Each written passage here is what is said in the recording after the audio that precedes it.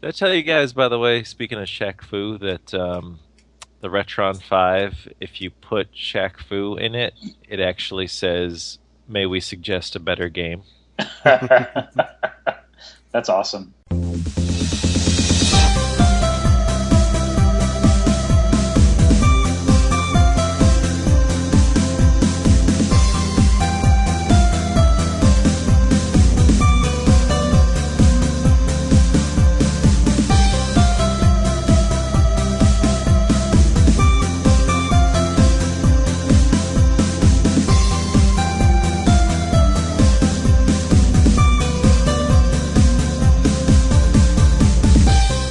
Hello, and welcome to the Negative World Podcast, a podcast about video games by the Nintendo fans at negativeworld.org. This is episode 84, and we're recording this on Saturday, October 17th, 2015. I'm your host, Steven, or as I'm known on the boards, Dr. Finkelstein. And with me today is my co-host, Joe. Hello, Steven. Hey, Joe. Or Nin Sage, as I know you everywhere else. That's what they call me. They do. Hey, so congrats to us, man. Today is officially our 3-year anniversary of being Facebook friends, according to Facebook. Yeah. Let me know this morning. 3 years of Facebook. Oh, yeah. We've probably had... Well, actually, I've talked to you probably the most out of a lot of people because, we always talk about the show and we do a lot of planning on there and everything. This is true. But the clapping everyone heard was our guest today. We have Paul, as you know him, maybe, Plute. Hello. How are you doing? I'm doing well. How are you? I am fantastic. He laughs nervously after saying that. He is sarcastic. Oh, I'm doing fine. I'm great. Good. Hanging in there. So it's been a while since we've recorded. We've actually been trying to record this particular episode for like 3 weeks now. It's been a bit of somebody's got something going on. We keep having to move it.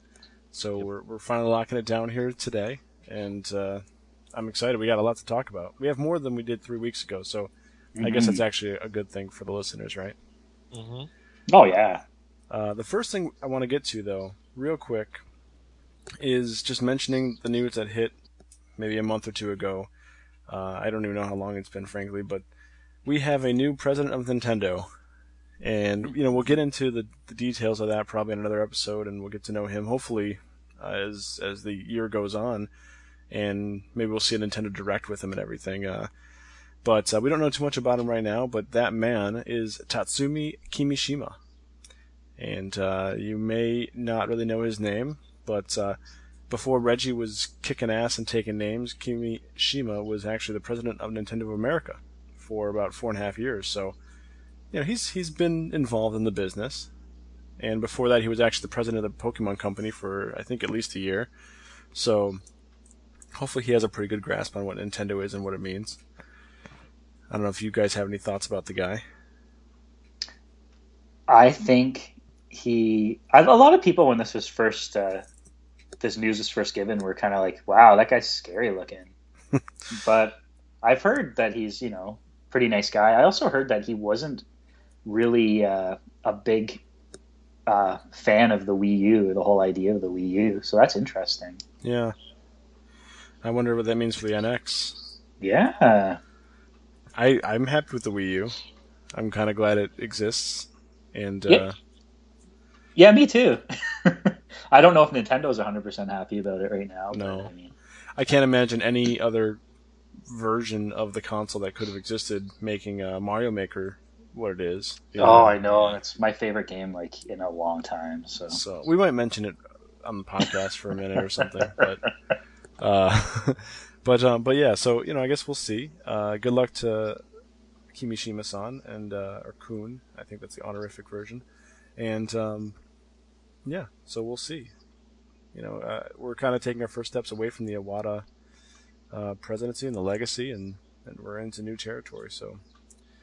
As long as it's fun. Remind me, is he president indefinitely, or is it still kind of like an interim thing, or what?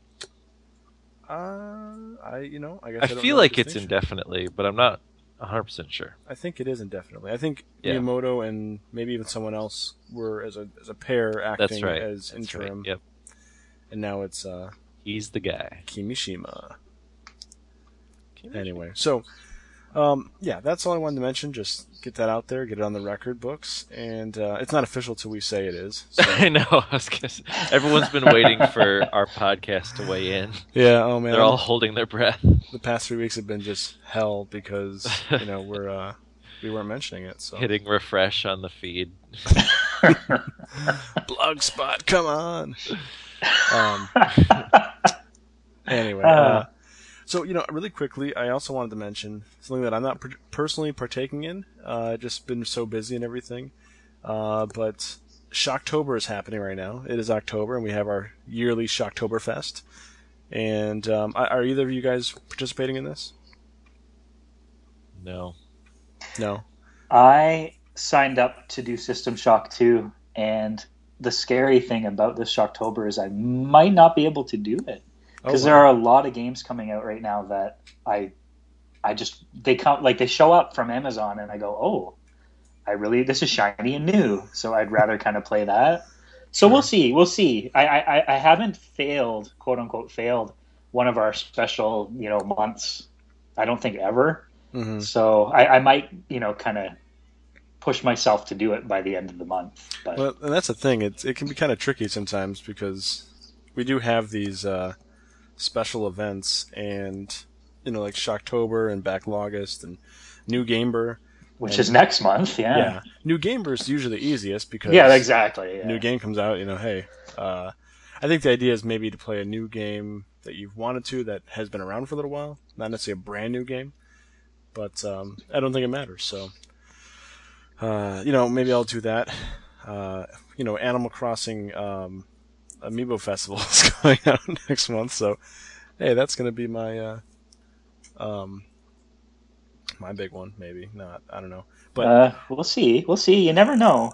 But back on Shocktober, so I'm not doing anything. Although I would be interested in picking up Fatal Frame: Maiden of the Blackwater,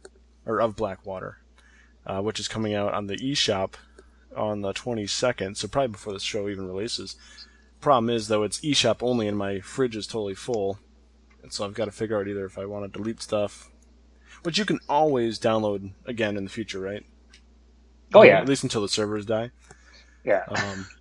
Which kind of I just hate that idea, But I mean, the games are so much bigger. Like I have a huge 3DS card, so it's easy to stock that thing up, and I'm far from filling that fridge. But the Wii U fridge is so small, comparative, but. Anyway, do you have an external hard drive? Oh, yeah, two. They're just dedicated to everything else. Oh, of course. There is one I could probably make room on. I've never done partitioning, so I'm not really sure how that works. But I could definitely make enough room to partition that, if that's possible. If you have any resources or anyone else out there does, let me know, because it's actually an older hard drive. But again, I can always re-download it if it did fail, and at least it would free up some space. So yeah, I'm actually using an old external I bought when I was in teachers college like a decade ago. Wow. It's a 40 gig, but it's just enough for, at least for now, for what I've been doing. That's still bigger than the Wii U's biggest. Oh yeah, no, exactly. So, and I mean, I still generally get physical discs and stuff. So. Oh yeah, me too. I've been doing okay. On that note, quick aside: the Yoshi's Woolly World disc art is just, I think, my favorite ever. Oh, I haven't seen it yet. It's just beautiful. It's just haven't opened up the box yet. Oh man, well that's gonna make the conversation awkward on that one-sided maybe, but we'll get there in a little bit. I'm waiting for mine to show up. I see. Oh, okay. Yeah. Well, it might be premature, but we'll get to that in a little bit. Back on Shocktober, the first one was, or the first game beaten this year was Year Walk by R. Hajort. I'm sorry, I butchered that. I'm an American. I have no idea how to pronounce that correctly. I should ask him sometime. But yeah, it's one of those things where you see the name all the time, and you know the person like on the boards, but plus you never have to say it. Yeah. Plus, I know that I'm pronouncing every syllable when I probably should not, or something like that. But anyway, so we've had 8 games as of right now completed. It looks like 4 people are currently working on different games. We've got Luigi's Mansion, Dark Moon, Resident Evil 4, Walking Dead Season 1 and Zombie U, which is something I needed to do. I have signed up for that game in the past at Shocktober and continued to not touch it. Oh, it's so I know, good. I know. I enjoyed it when I played so far. I have some of it beaten, but I never actually died, and I'm afraid to now, so I don't even want to play. You know that Just stupid. they've since released that on PC, eh? Really? Yeah. Oh, interesting. It's called Zombie, I think. Oh, I guess that makes sense. Yeah, I don't Better know than- how it works without the gamepad though, because I feel that game is one of the few games that For the the user. game- gamepad it. works really well. Yeah. Oh well. So anyway, but there's 16 players that signed up, and yeah, Plute, you're one of them. Wait, so you said you System Shock or Dead Space? Oh, System Shock. Dead Space. Okay. Yes. Clearly, Dead Space 2. you've really been into Shocktober. As soon as I heard Shock, I was like, Shock. Oh, But man. yeah, Dead Space 2. Okay. Well, to avoid some more Dead Space, let's get on to our next topic. Nice. Thank you. So we're going to do some now playing. There's quite a few things we've been playing here, and we all kind of have our own niche, it seems like. But first, I want to hear from Joe. He's got kind of a special announcement. Yep, super special announcement. So basically, it's just this little surprise Pokemon project that I've been working on with a couple of other people, mostly from the Negative World board, but also mostly from the Nintemple forum. There's a healthy overlap in some ways.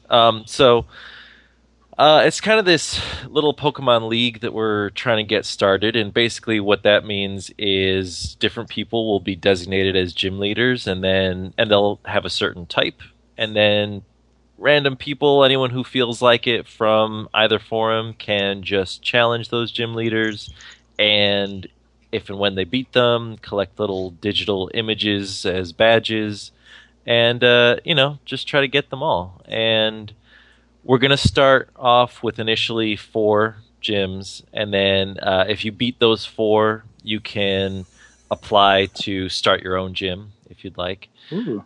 And the real sort of twist on it is this thing that we did for a couple of tournaments in Temple before, which is in order to challenge, in order to participate, you have to make a team that does not exceed a certain base stat total between your 6 team members. And the reason for this is to make a team that is essentially average in strength. You might think, why would you want to do that? Mm-hmm. And the reason is really so that Pokemon that maybe you like or that aren't usually quote-unquote competitively viable. You said it, Pikachu. Oops. Well done. Sorry. Oh my god. Oh, Bless okay, you, Pikachu, Pikachu. go away. Bless you. That is buddy. Pikachu, amazing. stop. He's got a cold. All right, Joe. Sorry. Anyway. Okay. Completely derailed now. Pokemon that can't typically be used in a quote unquote competitive setting Mhm. can actually be used now, Okay. which really opens up the choices in the strategy. And I know for a lot of folks who love to play Pokemon but are really frustrated by the competitive part of it, it's That's kind of me. it's kind of because of this aspect which people refer to as the meta game. And basically I've always thought it's silly because you've got these 700 Pokemon to choose from, but if you want to play competitively you really only have like 30 to choose from, and Well, of yeah. those 30 you can only really build them in very specific ways, and it's just kind of silly, I think. So this is a response to that this way, and the rules are all kind of laid out, and they'll be posted for people to refer to. It's really not that hard to follow, but basically it means that you should be able to put a team together that you just think is fun and actually use them in a competition. And the reason why should be, in theory, competitively balanced is your team, if you're a challenger, will be somewhat weaker based on the stats. However, just like when you challenge gym leaders in the game, you know what the type advantage is. So that's how hopefully it should balance. And what I want to try to do is make these gyms actually take, 2, 3, 4 times to beat. So the way I always looked at gyms in the games is they're designed to be beaten, right? Like, you know what the type is, you know what to prepare for. They're designed to be beaten by one strong Pokemon. Exactly. It's like, it's always kind of been this weird discrepancy in the fiction where, like, they're lauded as these, like, unbeatable juggernauts as gym leaders, but then, you just waltz in with one, Yeah. The level 20 Squirtle, and you're just exactly, and it just annihilates them. Well, so, you have your backup team of level 9 Pidgeotto, or Pidgeys, or whatever. Pidgeys. Exactly. Because you end up Wormholes. getting whatever's there, plus your one strong Pokemon.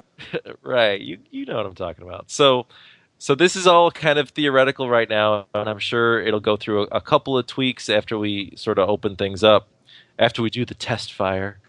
But yeah, that's the theory, is that, the challengers teams will have this base stat thing to really open up the choices, and also the actual gym leaders will have the disadvantage of type but not be restricted by the same base stats, and hopefully it should even out and provide a little fun activity for people. So now that's the thing. Yes. What games are you utilizing? Okay, good question. X and Y and Omega Ruby and Alpha Sapphire. So no black 2, white 2, or any of that? Yeah, I mean, to my knowledge, we can't even do that anymore, right? Because all those servers are that's so shut funny, down. because they came out not even that long. I know. That's I forgot about that.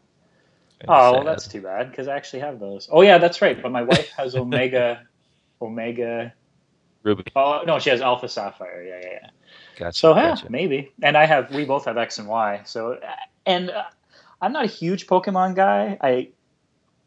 I like it, but You have a Pikachu, a real life Pikachu. Well, I know he's feeling tired Obviously. though. But no, I love the creatures themselves and stuff like that. And Pikachu is always my main in Smash Brothers, like my original main. But when it comes to the base games, I'm getting a little tired of them. Mm-hmm. And I wish I could play multiplayer, but every time, I try it, like I dabble in it, I know, like, I'm always just destroyed. Yep. Right? Because I don't have the time to, look at egg moves and this or that, or, you know what I mean? Right. So this is interesting to me. I'm going to look into it. Yeah, please do. For sure. If Shocktober has anything to say about it. Shocktober, you know who really likes Shocktober? Oh boy.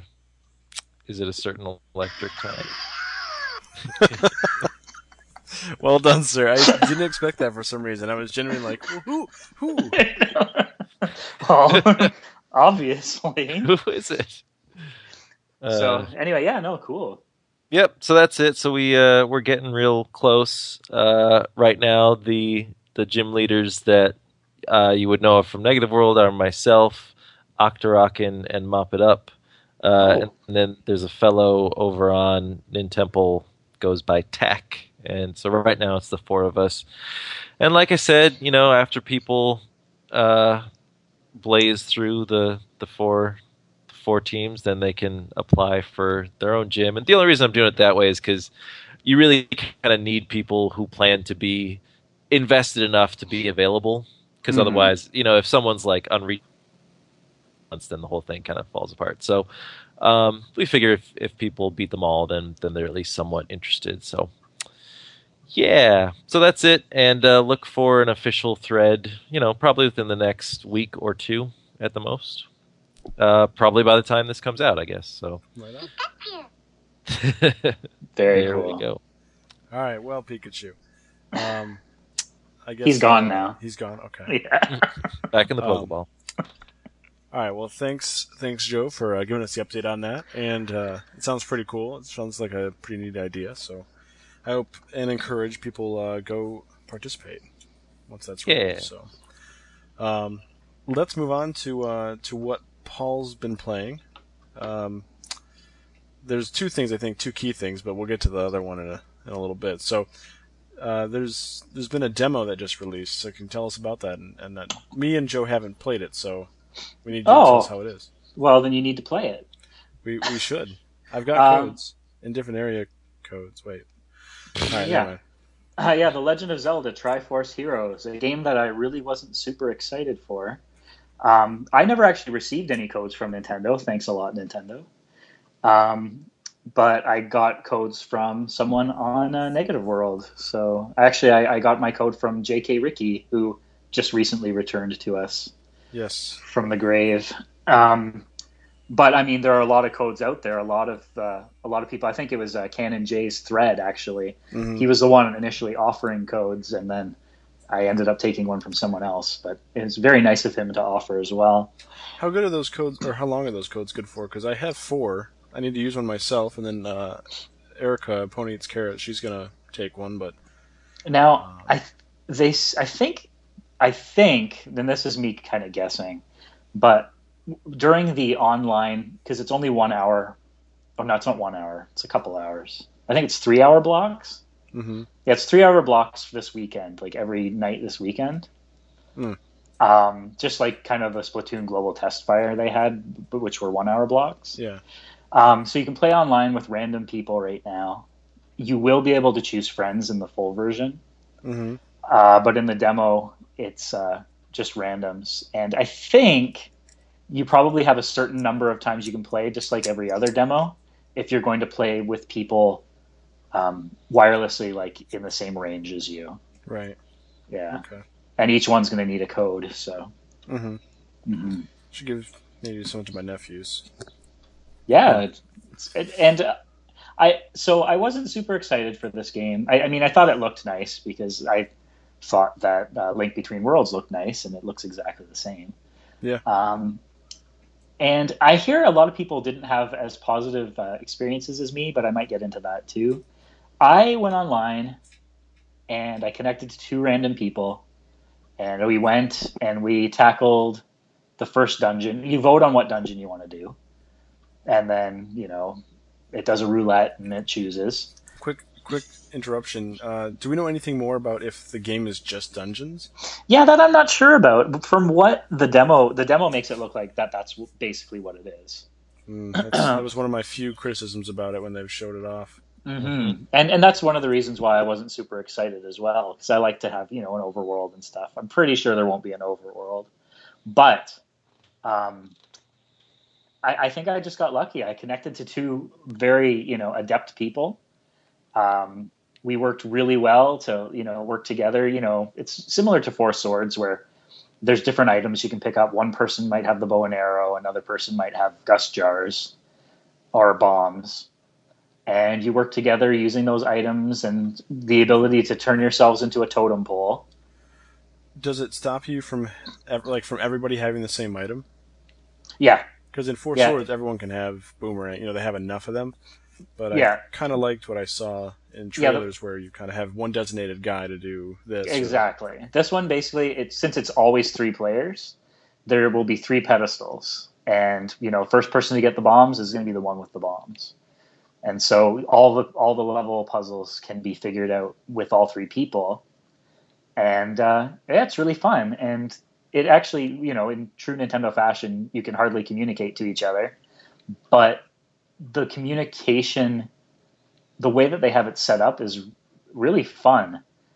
There's like 8 icons at the bottom, and one means come over here. One says no. One, is like a thumbs up. You can communicate everything you need to do using these buttons, and they're like little cute pictures of Link. And my favorite button is the cheerleader. It's Link with pom-poms. And so all 3 of you might do a puzzle that caused a lot of issues, and you finally get through it. And it's just funny to see people just spam the button of Link doing the pom-poms. Yeah, it's hard to explain, but if you play it, you'll appreciate it. No, I got you. I mean, I've seen that in the official artwork. Oh yeah, but it's just actually doing it is just hilarious. Is there any instances of using the clothing? Because I know the clothing plays a big role. Oh yeah. I'm not sure 100% how the clothing's going to work in the final version, but in this version, in the demo, you're given a certain number of clothing options. For example, if you wear Zelda's dress, which is one time I wore Zelda's dress, that gives you the chance of finding more hearts on the field, which is actually quite useful because you share hearts. So there's not going to be, throwing each other off a cliff unless you want to get a game over. Yeah, which, thank God, because I would like to see, a game like this that's not so trollable. Trollable, yeah. And the game actually, Grief-based. the game has a blacklist too, so you can blacklist people, like if they go in just to troll, like to screw around. So that's pretty neat. Mm-hmm. Yeah. What else? What was I saying? I don't remember. Anyway, it's really fun, and I think it's worth giving it a try. I heard some people ran into, people who didn't know what they were doing, and it was frustrating to, try and coordinate where to go. But I think if people, realize what each one of the communication buttons means and is at least slightly adept at the game, you're going to get through it. And once you can actually play with friends, it's going to be a completely different thing altogether. Oh, yeah, sorry, the clothes. Yes. Yeah, different clothes just have different abilities. There's one that I wore that if you got hit, you could randomly just automatically have dodged it, so it doesn't count as getting hit. There's one where that makes you shoot 3 arrows at once, and they're cool. They're not needed 100%, but it's kind of nice to see the different Links wearing different clothes, and it is nice to have those little bonuses. Not that they're really needed 100%. Sure. Yeah. Well, it gives it maybe a little bit more depth, especially if it's lacking the overworld aspect. Yeah, but I think that because you are both of you are kind of lukewarm on it, it's probably worth at least at some point this weekend giving it a try. Mm-hmm. Yeah, I will. I've been wanting to. I mean, it's a game that I know I'm going to want, but I just don't think I'm going to end up buying on day one, which I think is sometime next month. Mm-hmm. And maybe the demo will change that. Yeah, maybe not. I mean, that's the thing. Some people have bad experiences with poor matchups. Hopefully that doesn't happen to you. Sure. Fair enough. Yeah. Well, all right. I mean, I don't have any other questions. Maybe until I try it myself, but glad you're having a good experience. Yeah, I really enjoyed it. So I'm excited. It's a total day one for me now. Cool. Yeah. Well, that said, I'll jump into what I've been playing because before it was just kind of a basic experience with the new Animal Crossing game, and now it's kind of expanded into a few other things. So let's start with the Animal Crossing game. I've been playing Happy Home Designer, and I have played it pretty significantly. Erica also bought it, and so she's been playing it as well, and we've been actually having quite a bit of fun. So, Paul, remind me what you were telling me before. You have it, right? But you haven't played it too much, or no? No, I haven't picked it up yet. Okay, I was thrown off by the whole card idea, but then Okay. I realized that the cards weren't as essential as I had thought they were. So I might get to it eventually. Yeah. So, just to touch base on what the game is for people, it essentially is the home decorating aspect of Animal Crossing New Leaf, but completely blown out.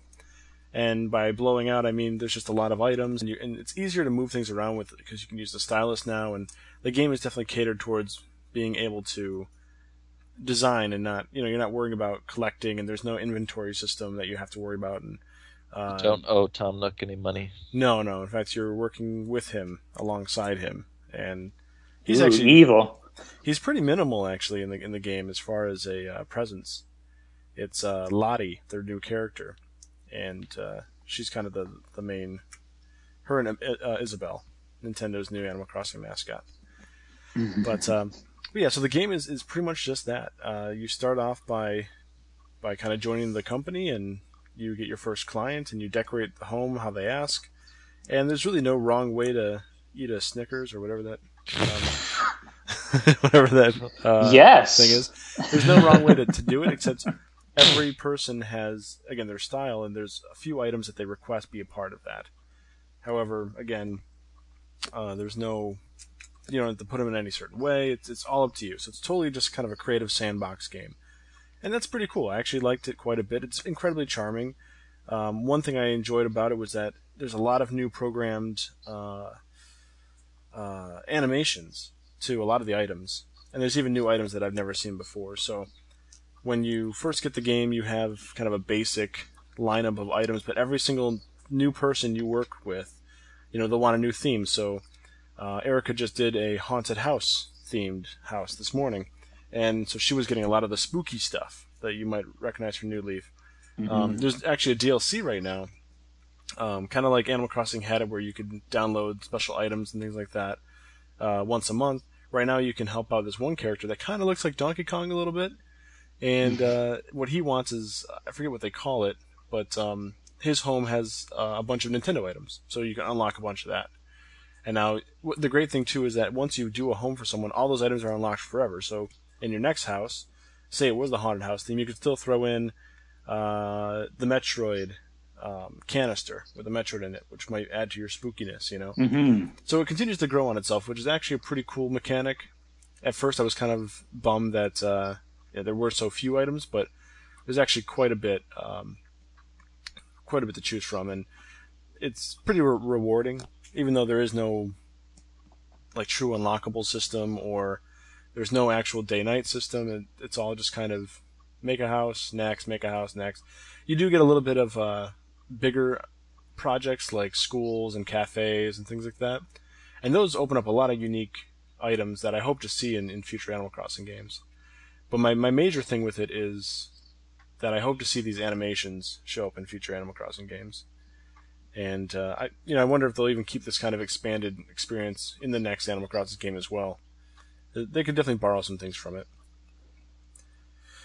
Do you think, on that note, that that these assets were kind of part of a much larger, traditional Animal Crossing that maybe is on the way, but is taking longer than expected, and they figured this would be a good kind of holdover? No, not really. I mean, unless they have a way to use it in the Wii U version, I think a console one might still be the next one we see. Mm-hmm. But these all are New Leaf based, so I feel like the team might have just been tasked to build their inventory upon that. I mean, we might see these in the next handheld one, but I don't think it's anything that they're working on right now. I mean, we're stuck with Amiibo Festival, whether we like it or not. So, wah wah. Yeah. That's a whole different topic. But I should have got Pikachu to do a sad sound. I thought he left. Oh, exactly. He's in his ball, so he can't do it. It's just a very muffled Pikachu. Because he can still kind of hear us. But yeah, so the game's pretty fun. I can definitely understand the justified criticisms that $40 is a lot for this game. It does feel, well, when Animal Crossing New Leaf is less than that at the same store, it feels like you're getting less of an experience. But it's a full experience. It's just very specific. So, yeah. I don't really regret buying it for full price. And Erica, she's really enjoying it, so possibly even more than I am. So I think it's a good value. The one thing that I have to criticize is the fact that her and I, even though we're in the same household, had to buy separate copies because the game, even when you put it in someone else's 3DS, it saves everything on the cart, and so we were not able to have two files. That's weird, because I can't imagine that game taking up that such an amount of space that you can't have two files even saved on the card. That's just a money decision that Nintendo made, and that's silly. It's disappointing, absolutely, because all the assets are going to be on the card, so you don't have to worry about someone having something that you don't and trying to run a save file or whatever. There's just no excuse for it,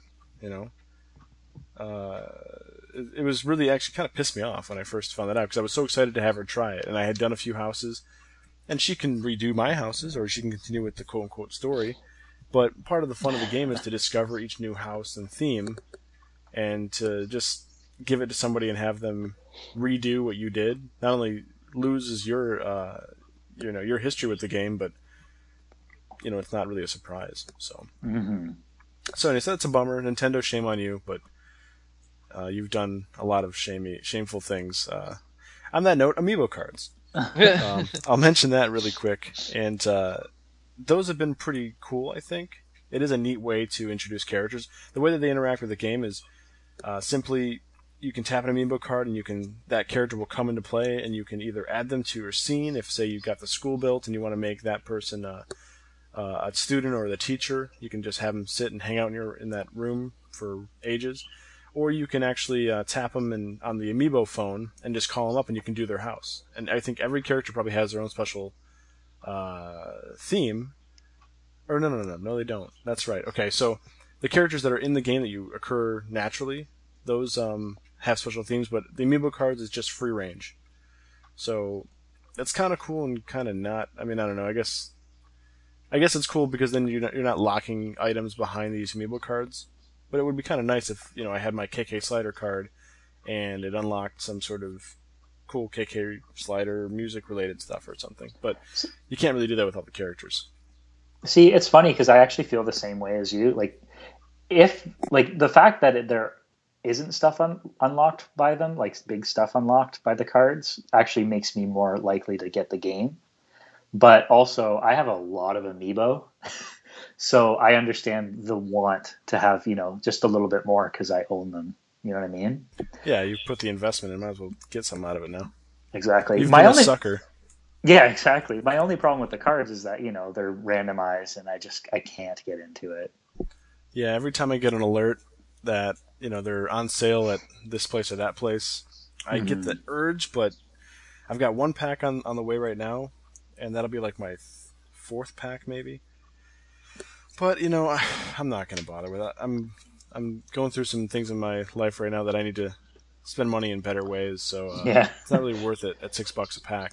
I mean, at minimum, for the first wave of 100 cards, you'd have to buy 100, not 100 cards, $100. Wait, I'm completely not even thinking about math. I'm just talking numbers. Okay, so at 6 cards, a pack at about $6 a pack. So it's $100. It's a bunch of money, right? So you buy $100 in cards, and then you trade, and then that's the minimum. If you don't trade them, if you're trying to find them by yourself, then all the redundancy you'll find is just, it's kind of frustrating. So I'm not too big into the blind card packs, but I guess it's also at the same time fun to find out what are you going to get. But you just can't be a completionist unless you have way too much money to burn. Yeah, and I already went through the whole Animal Crossing card thing back with their e-cards. Yeah. Do you remember the e-cards? Yeah.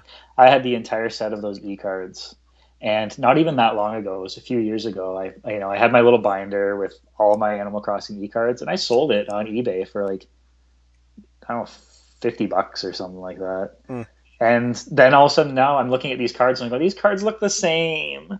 Mm-hmm. Except they have NFC chips in them. Yeah, which is pretty cool. I like it. Is cool, the idea, but again, yeah, it's not that important. So I would like to get a few of my favorites, but if I was to buy them just by themselves, someone's going to mark up like crazy. I'm not going to want to do that, and I'm not going to want to keep buying. You'll end up spending $6 per card, right? Instead of at least. I guess the one thing I would like to see is Nintendo actually have the prints last a long time, so you can continue to try. If I could try over the next year or two, even if they introduce other packs, but I could still have a chance, then I can, as my money, occurs, I can actually spend the 6 hours here and there and keep working towards it. But I worry that in a month or two they're going to be down to the second phase and then the third phase, and then you better be getting them right now. People have been buying up entire boxes if they're able to, so it's kind of shitty that people are doing that kind of stuff again. Not necessarily for scalping, but because they want the whole collection. Yeah. So yeah, it's just not worth it. Plus, part of the amiibo thing for me that I love is the physical statues and these kind of things. And the cards are nice, but unless you lay them all out next to each other, you've got one on the top of the stack, and that's it. Yeah, and that's it. So, not too big on my thing here. But we'll move on from that. It doesn't hurt the game at all, and it doesn't.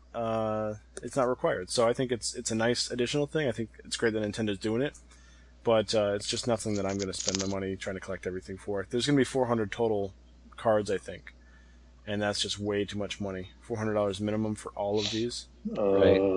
And it's not. Again, if I could guarantee that they'd be used in other games too, it'd be different. Like the amiibo that you can buy now, most of them have multiple uses. Yoshi's Woolly World is the latest example. He uses almost all of them, I believe. So, amiibo cards are pretty much useful for only this game, and then I think they'll be used in the upcoming Amiibo Festival in some manner, but that's still 2 games, and one of them might suck real bad. So, does the KK slider card work as a KK slider? Like, if you put it in Mario Maker, would it unlock KK slider costume? I do think that that's true. That's pretty cool. Yeah. And I say that because have you unlocked all the costumes in that game? I don't have all of them yet. Okay. Well, from what I can tell, every single amiibo exists in there. And there's a whole line of Animal Crossing costumes in that game, and I think all of the amiibo are seen in there. So I think that's possible. They wouldn't have done it like that if otherwise. Yeah. So, the only amiibo I think that aren't are the Miis. The Mii fighters. Right. Yeah. Aside from that, though, they're all there. I tried that with my Mii fighters, one of them, and at first I thought, like, did I get a bad import because I got the Japanese imports? Mm-hmm. So I was able to get them for pretty much the same price as normal, which was pretty sweet, and kind of gets that out of my way as far as worrying about it. So, Amiibo, get it out of your way. Exactly. Unfortunately, exactly. So, yeah. So that's correct, though. Even the Pokemon ones are in Mario Maker. So anyway, I had Except two they're- questions Yep. on the cards there. Yeah. First of all, do you think that the chips inside them really kind of like merits the price tag? Because I've heard some people debating like, well, that's just kind of the going rate of collectible cards. But do you think that like, I guess just first question, do you think that the pricing is fair, just cards alone for what you're getting? Yes, for a regular pack. Again, if you're trying to collect, then it really is kind of a cash grab. But it's not so bad if you just want a few just to have. And I'm sure I guess I don't know how much the NFC chip really costs, but a $1 for a very nice looking card and on a nice quality card stock with some sort of functionality in my video games, $1 does seem fair. Right. It would be more fair if I could actually choose which ones I wanted and then just do that. Okay. But as a blind bag, it's a little bit less fair. Okay. I would like to So- see them cheaper. That kind of leads to the next question then. So if it is a blind bag, do you think that maybe just if they had fewer of them, it would be cooler as an entire sort of project? Because like then maybe you'd have a better chance of getting them all, or Well, yes and no. Yes, because I understand your premise, but no, because I'd hate to be the guy whose favorite character wasn't one of the ones they decided to go with. okay. I mean, they're going to do one for every character, I believe. So that's really cool for those who have a favorite. I mean, we all had our different favorite characters. You know, my girlfriend loves Kid Kat. I love Sydney, Sydney. Yep. and there's Punchy too, and Kevin. Kevin. I did get Pascal though, so I do have one of my probably top 3. I'm excited for that. But anyway, so my answer to your question would be no. Okay. So anyway, unless anyone has anything else to ask, I can go on to my next game. Do it. So I picked up accidentally 2 copies of Chibi Robo Ziplash with the amiibo, and I've got to take one How back. did you accidentally do that? It's called redundant pre-ordering. Oh, I'm quite a pro at it now. nice. In this world of amiibo hunting. Yep. In fact, I've got a lot of Amazon Italy orders to cancel today, and I can get into that later. But I had bought hell. So I pre-ordered Chibi Robo by itself on Amazon ages ago, and I didn't think that was going to include the amiibo. I figured they'd have another SKU for that, but I just left it alone. Then I heard that Best Buy Canada was doing pre-orders for it with the amiibo finally, so I locked one down, had it being shipped to Paul's house, and didn't tell him yet.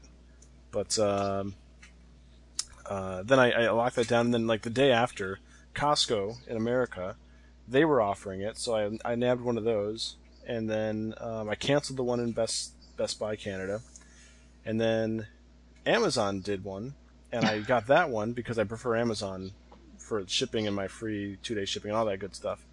So that's my go-to. and I forgot. I completely thought that I did, but I forgot to cancel the one from Costco. And so that one, I got an email saying that shipped, or no, that the No, I got an email that the Costco one shipped, and I thought, well, maybe I should cancel my Amazon one, but I was getting $10 cheaper. Mm-hmm. So I thought, well, okay, I'll just let the Costco one happen. I'll let Amazon happen, and then I'll return Costco. And then I debated if I should just give it to somebody or whatever, you know. Long story short, I think I'm probably just going to end up giving it back and getting my money back for it, because I don't know anyone around here who would want to pay for that, and I don't think even my nephews would like it as a game just for who they are. So yeah, so I have 2 copies now. I've got 2 Chibi Robo amiibos in my house, and they're both in their boxes, but I'll take one out soon. It's a very nice amiibo, by the way. I've seen it at the store. Oh, did you? Yeah, I have one on its way, but it's taking a while for some reason. Mm-hmm. No, it's very cool, and I like the fact that it's so unique, because it's not a Smash Brothers one, it's not a Mario line, it's not, you know... It's just its own thing. It's its own little amiibo all on its own. Absolutely, and I kind of wish that they would do more of that. Just have a lot of, like, 1 or 2 in a series, and then move on. And I would keep buying them, because after this Animal Crossing run, you know, my brain says stop. But then The Legend of Zelda and Star Fox. Well, Star Fox I won't mind so much. I won't need that. I mean, I have the Smash Brothers ones for those, and I'm not a huge fan of the franchise. So, but Slippy Toad, come on. Yeah, I can pass. I love like Star Slippy Fox. Toad. Oh, I think Joe and I are both kind of in big Star Fox camp. I could see myself getting a Slippy Toad. Oh, I could too. I get Slippy Toad. I get his pink girlfriend. It's sounds like sexually transmitted diseases or something. I have Slippy Toad's pink girlfriend. Oh, sorry. Anyway, so back on Chibi Robo. So it's my first Chibi Robo game, and it's probably a horrible representation of what Chibi Robo is really about, or at least I presume it is. Although Guy had some pretty nice things to say about it in the thread. Yeah, I was happy to see that, actually. Yeah, you know, and so far my sentiments are kind of aligning. I mean, it's a platformer. It's not anything special per se, but it's actually pretty fun. It's very cute. A lot of Nintendo's games lately have been very cute, and it's fun. That's it. That's all I really. I also think looking back at the Chibi Robo franchise, isn't it kind of like impossible to say what the franchise is about? Like, don't most of the games break off into some other genre of their own? I think most of them, like, I mean, the first one is the one everyone thinks about, just like Star Fox. Everyone thinks of Star Fox 64.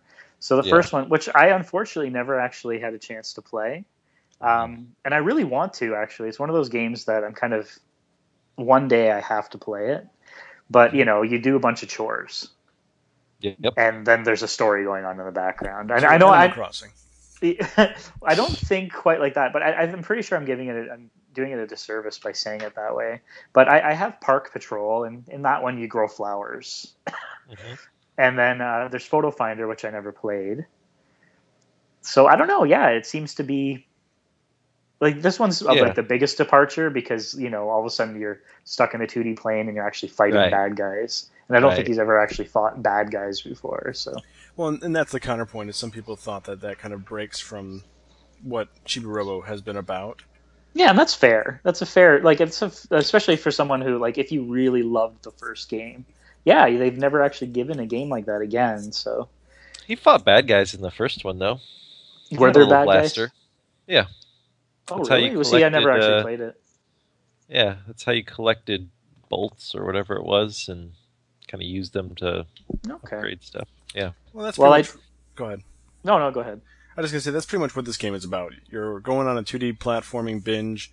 You're whipping with your plug, which is actually a pretty cool idea. Every level you start kind of at your basic, and then you collect just little orbs that extend your plug further, and you can obviously use it to hit farther and farther items. And I think they're pretty fun levels so far. I've played quite a handful of them, and like the challenges and the enemies, and they're just enjoyable. It's just cute.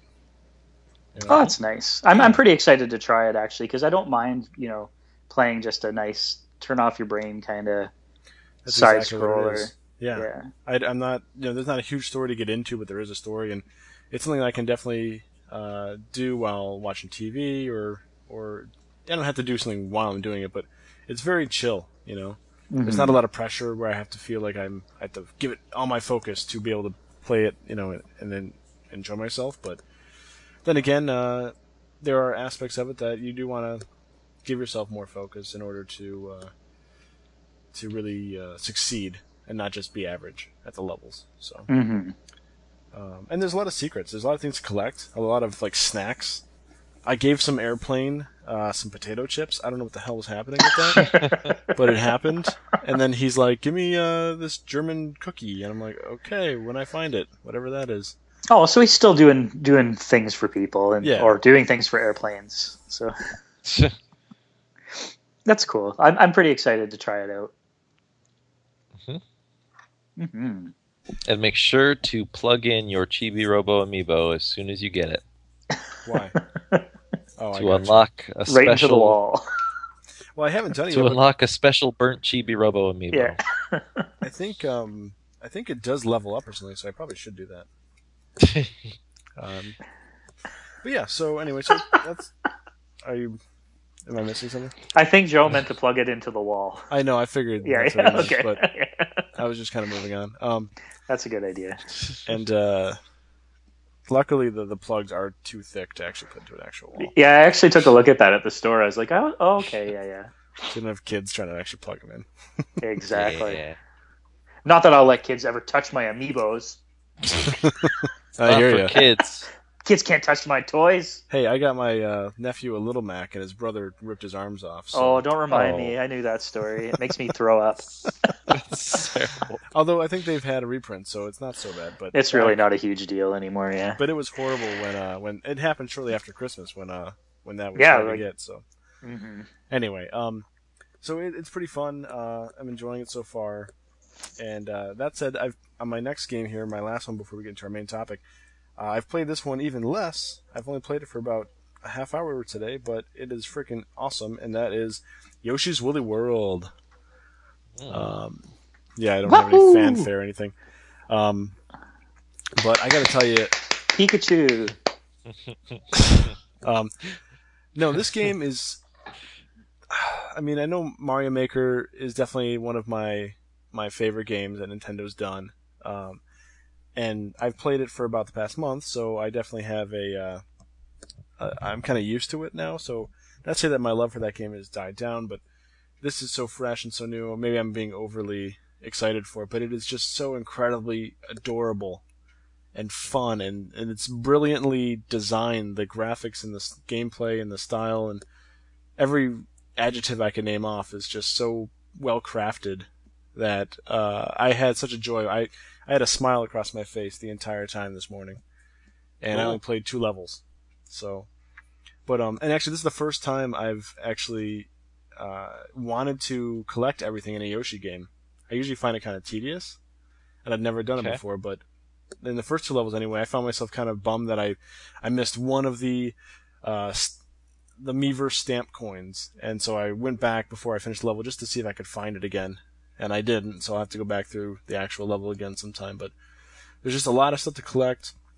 The animations are adorable. The characters are so well done. Everything is, in yarn or crochet or some sort of knit. I mean, it's all authentically done, and it doesn't break its theme at all. It's just, it's fantastic, man. Cool. Yeah. Yeah, we picked it up yesterday, so I'm not sure when we'll get around to playing it, but probably pretty soon. I've never really even played a Yoshi game before. This is going to be like my first Yoshi experience. Really? Yeah, I just I don't know. I never, I didn't have a Super Nintendo when Yoshi's Island first hit, and some of the other ones, I don't know, just didn't really grab me enough. But this one, not even necessarily. I mean, the art style looks amazing. But it's not even just that. It just looks fun in a way that I guess the past games didn't to me, or just never really hooked me. So, yeah, looking forward to it. Well, I think it's breathing I mean, for you again, you don't have the I guess the context so much because you haven't been playing these other games, but it breathes a fresh breath of air into the series. Mm-hmm. I saw someone on Twitter, I think Bill Trinan had retweeted it or something, and someone said that this is the sequel to the Mario World 2 Yoshi's Island that they've always wanted. Right. And I can see where that's coming from. I've played Yoshi's Island DS to its fullest extent. I have the 3DS one that came out. Forget the name of that one, but I got that for free. Even though people said it's not that great, I wanted to get it anyway, and I would like to beat it at some point, but I've only played it a handful of times, and with this here, I can't imagine that that I want to go back, so to speak. Mm-hmm. You know, but no, it's so fun, and I still have a lot of like Mario Maker to play, and I want to play Chibi Robo and the Animal Crossing. All these games I'm talking about, I'm still not done with them, but this is a game that I want 100% as soon as I can. Awesome. So, and not that I want to rush through it, but I just want to keep playing. Like, I mean, I pulled myself away today so I could shower, and I did that just knowing that Erica was going to keep playing, and she's playing right now actually, and that's why I might sound stupid if I'm distracted by it. But it's just it's so freaking awesome. Cool. Sorry to the audience if sometimes that's what my criticisms are, or my thoughts on a lot of great games I enjoy. It's just, it's awesome. It's cool. But that's really all I can say about it. I mean, I have to play it more, and I guess to get specific or critical on it or whatever. But don't you want to nitpick until the fans of the game get really upset and then want to post in our thread and listen to us more? That's me. Could do that. Yeah. Something we haven't tried. So, yeah, okay. I'll keep my mouth shut. There's a whole lot of political jokes I can make to get people riled up, but yeah. So this is a really great game. I mean, it's made by Goodfeel, and that's just completely the advertising campaign for it as well. Is that it just feels good, and it gives you a good feeling. So just the Yarn Yoshi alone gives you a good feeling. Well, yeah, and hell, let's talk about that real quick. These are the coolest amiibo I think that ever existed. Yep, I think so. I saw some friends last night, and one of them brought over all three. Did they? To show us. Yeah, she had bought one of them, and then was like at home showing the first one to her husband, and she was like, "Yeah, there was two other colors there, and they looked really cool." And he was like, "Well, how much were they?" And she said, "Oh, I think they're less than $20."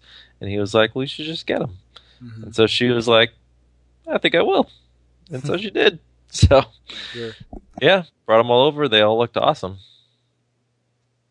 We just limited ourselves to the green one that came with the game, but it looks very, very cool. And I'm not really that amiibo crazy at all, but it looks sweet, and I'm glad we have it.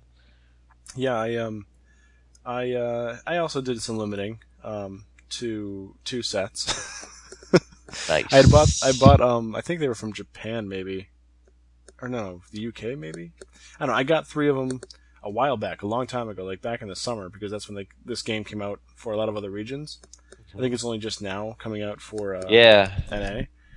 And I think that's because Nintendo needed something for this time of year, but there's no other real explanation for it. It was in English months ago, so right. I don't know. But I bought all 3.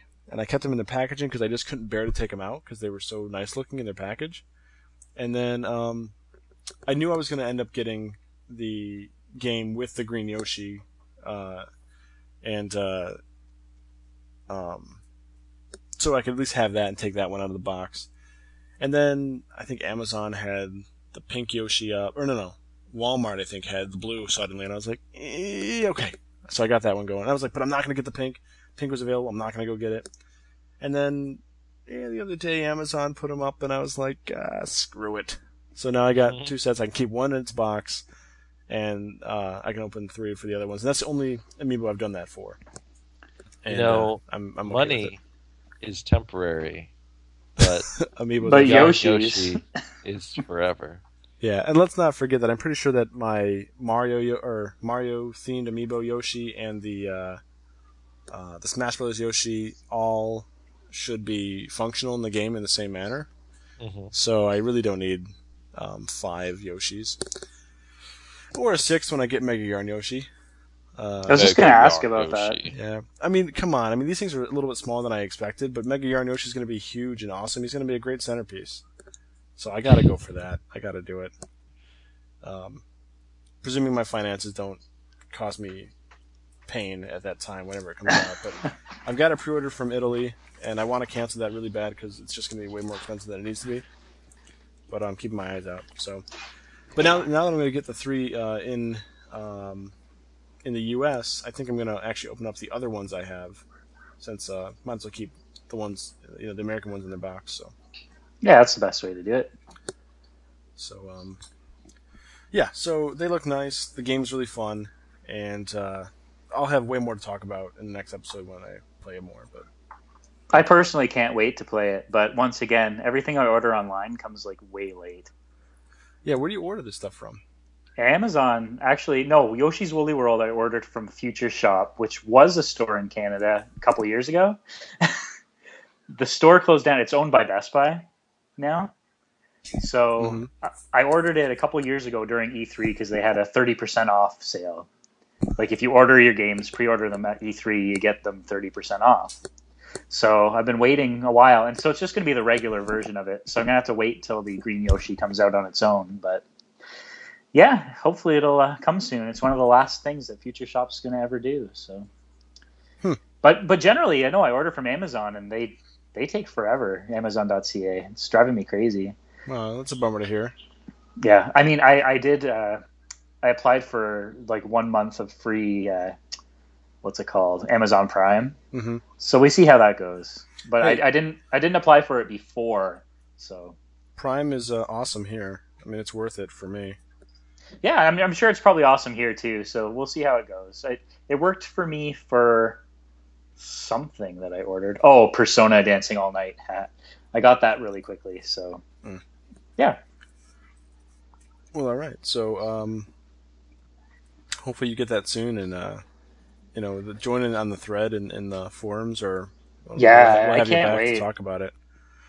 So. Before we get to our main topic and take our short break here, I did want to give a Dr. Finkelstein Amiibo update, which is more or less just me saying what I've done recently, because it's not, nobody gives a shit at all. So I just want to say that I was happy because at work the past couple days, and then even actually one of them today, I was able to lock down pre-orders from Walmart.com for most of the Animal Crossing Amiibo. So I'm pretty psyched, because now I can undo a lot of Amazon Italy pre-orders that I had. Thank God they do ship to the U.S., because then I could at least get that locked down.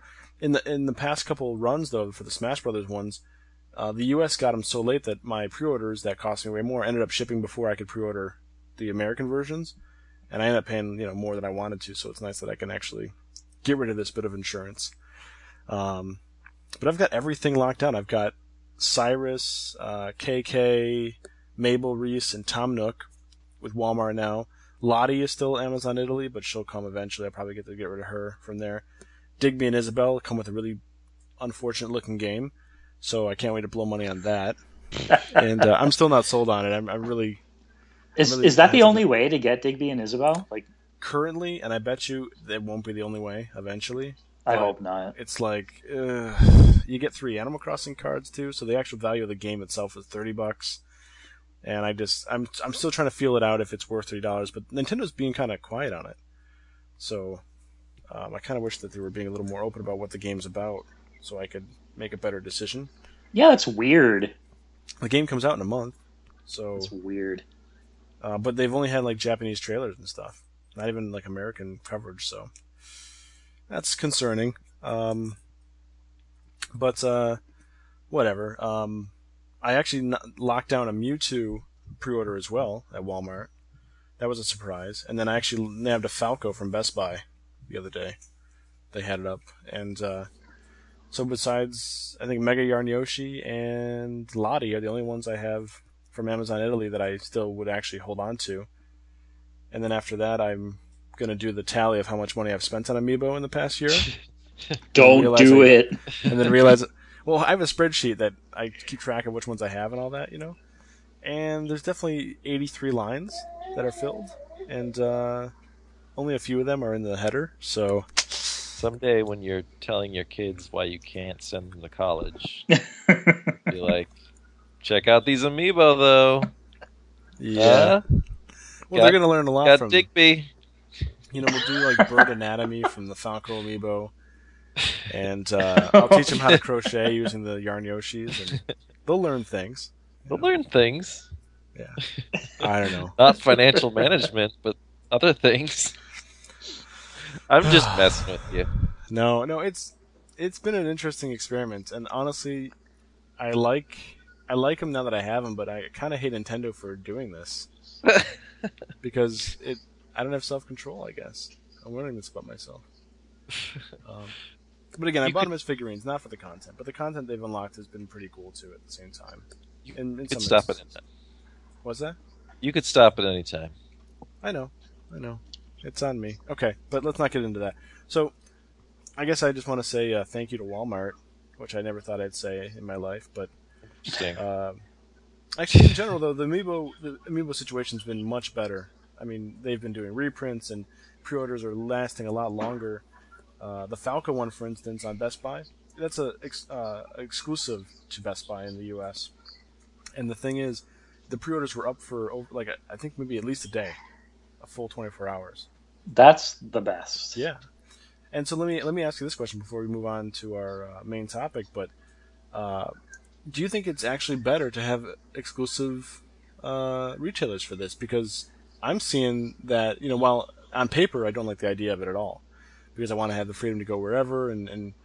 But if you are at one retailer, then you have the ability to lock it down to one per person, and you can have all your stock going to that one store. And then really it's just a matter of letting it loose. You could tell people when they're going to be available, and then only one person's getting one amiibo and they last longer. Sorry, go ahead. Yeah. Yeah, no, I do think that now exclusives have been quite good. Mm-hmm. Now that they have the stock, I mean, back with like Rosalina times and all that stuff, that was awful. Just absolutely horrendous. But I mean, ever since like GameStop had the Retro 3-pack, right? Mm-hmm. Those were like, you could get. They were all pre-order. The pre-orders were open like the whole time. Yeah. And when like the day they came out, they were a bunch on the shelf. Yep. That's awesome. I'm perfectly fine with exclusives as long as the stock is there. Yeah, actually with the 3-pack, the Retro 3-pack, I think in the U.S. it was up for even like 2 days, because I believe he was Hero of Hyrule, I believe, who actually he got me a physical pre-order from his store, and he was going to mail it to me, because I wasn't able to go that day. I had a wedding, I think, and I wasn't able to go.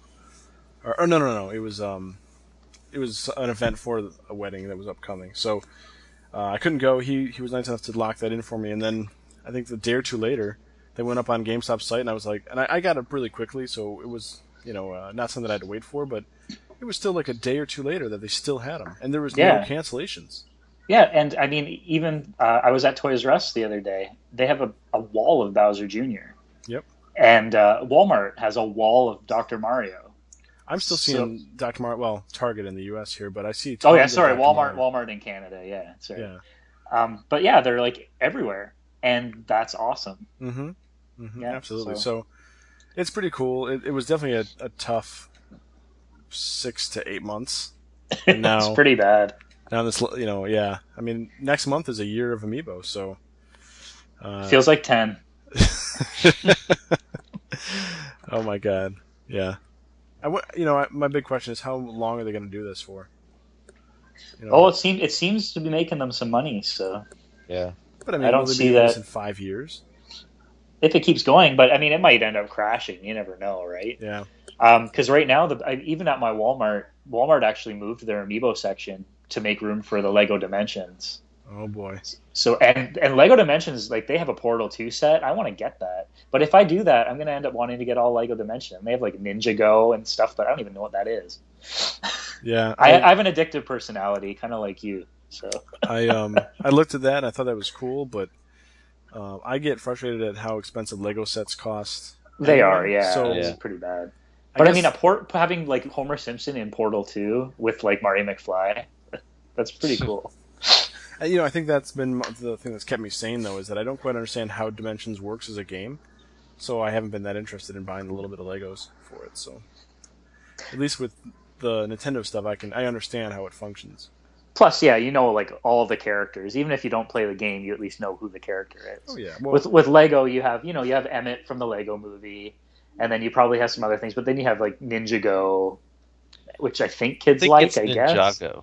Oh, sorry, Ninjago. Just to so Sorry about that. you don't sound silly to all the Ninjago fans. You know that actually sounds better. I always called it Ninjago. Ninjago? Greninja. Greninja. So then there's Greninja. So anyway, yeah. What I was getting at was, you know, Walmart's already moved, you know, the Amiibo somewhere else, but I'm still assuming the Amiibo are doing pretty spectacularly. Yeah, I think so. You know, it's just gonna be an interesting time now. It took them a year to get rid of all these Smash Brothers Amiibo, and there will be one or two for the DLC characters, which I would probably still want because I'd like to get the collection. You know, that's the whole point. But you know, after that, I'm hoping it's more selective for me. Like you said, Star Fox. You know, I know I can actually turn that down. I've just never been that connected to the series. They're gonna look great. That makes me sad, though. Oh, I know, it makes everyone sad. But you know, maybe my girlfriend, who likes Star Fox way better than I do, maybe she'll end up buying them, and then they're part of the collection anyway because we're an item. So, Aww. yeah. She just laughed at me. Don't know how to take that. But anyway, let's move on though. Let's take a quick break, and then we'll come back and talk about the one game we've all been playing that we probably should have talked about ages ago, but Super Mario Maker.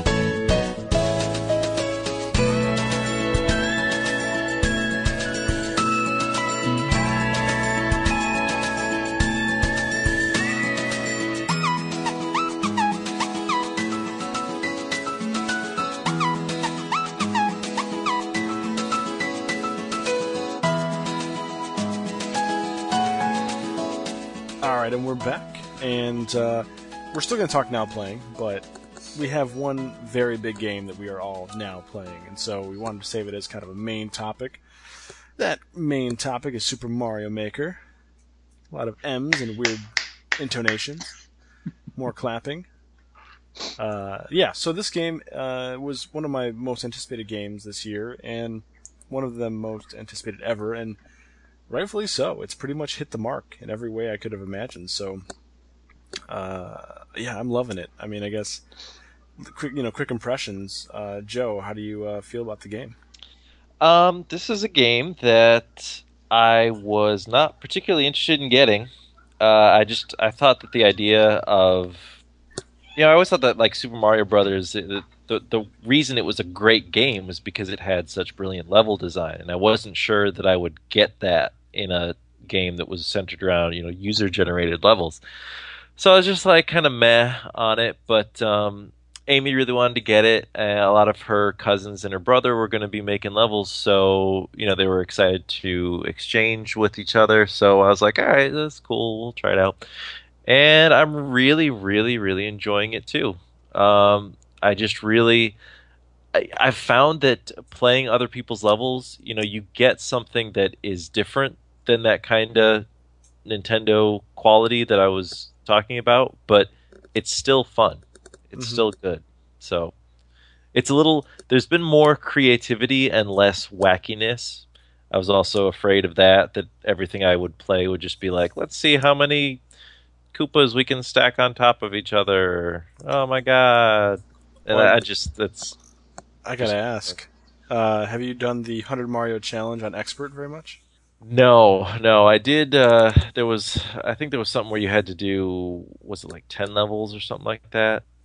And I had 100 Marios. I think it was. I don't know. Was it I think on that's- normal? Yeah, that's the normal. Yeah, And I so did it'd that be a couple 16. times. Yeah, Okay. 16 levels. I did that a couple times, and I was like, this is still kind of tough. So I was not motivated to go on. I say that because that's one of the bummers about the Expert mode is that, Nintendo pulls those at random from the servers based on Right. really low completion level states or percentages. Right. And the reason for a lot of that ends up being really bullshit levels where Yeah. there are 1,000 Koopas stacked on top of each other, and then there is a way to beat it, but the creator knows the one specific Yes. way at what specific pixels to be jumping at, that kind of thing. Right. And it's so unfun, you end up freaking passing it by quite a bit. Yeah, definitely. Yep. But yeah, no, there has been a lot of creativity in general, and I'm pretty pleased to say that. Yeah, and you can really just you can follow the people that you like and sort of tailor the experience that way, and so it's just really great. I'm really liking it. And what about you, Paul? I like Super Mario Maker. It is fun. Thank you for those detailed impressions. I appreciate it. Can you do a write-up for the site? I don't know if I could write that many words. Keep it brief. I have been enjoying this game. I was really excited for it, and I've been enjoying it like more than I thought I was going to. I didn't think I was going to be so hardcore into the stage creation. I didn't think you would be either. Thanks. But yeah, no, it's been super fun. So I mean, I'll build a stage and then I'll take a few days off and I still turn it on every day and It's so fun to see the notifications to see who the hell's played your stuff. Yeah, you check the notifications, see who played your stuff, and then I go into courses. So I don't generally go to the 100 Mario Challenge often anymore, but I'll go into courses and pick and choose what I think looks interesting. And I mean, the first thing I always do is I go through my list of the people I'm following, see if they have something new, and I always make sure I go through and beat.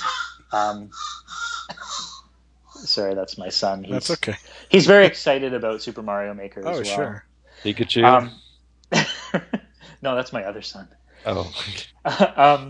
But what was I saying? Oh yeah, I made it a challenge to myself that if I'm following someone, so all the negative worlders, I will beat their stages, and that is kind of a tough challenge to give yourself. How the hell did you beat Super Conzos? Which one was that? Every painful one. Is that Super And I mean Conzo? I thought Octo Or was it Is that Octorockin? was Octorockin? the really Yeah. tough one. Okay, it's Octorockin then. Sorry. Octorockin. Yeah, I beat them because I'm awesome. No, what's the secret for real? Because I fully respect his skills at developing challenging levels. I don't hate the levels for their, That's the thing. See, no, and I've sworn and I said, why am I wasting my life on this? When playing his levels in the past, but they're always fair. He designs. They are. He never has an invisible block that's going to kill you. No, You always know exactly what you need to do. You just need to be damn good at it.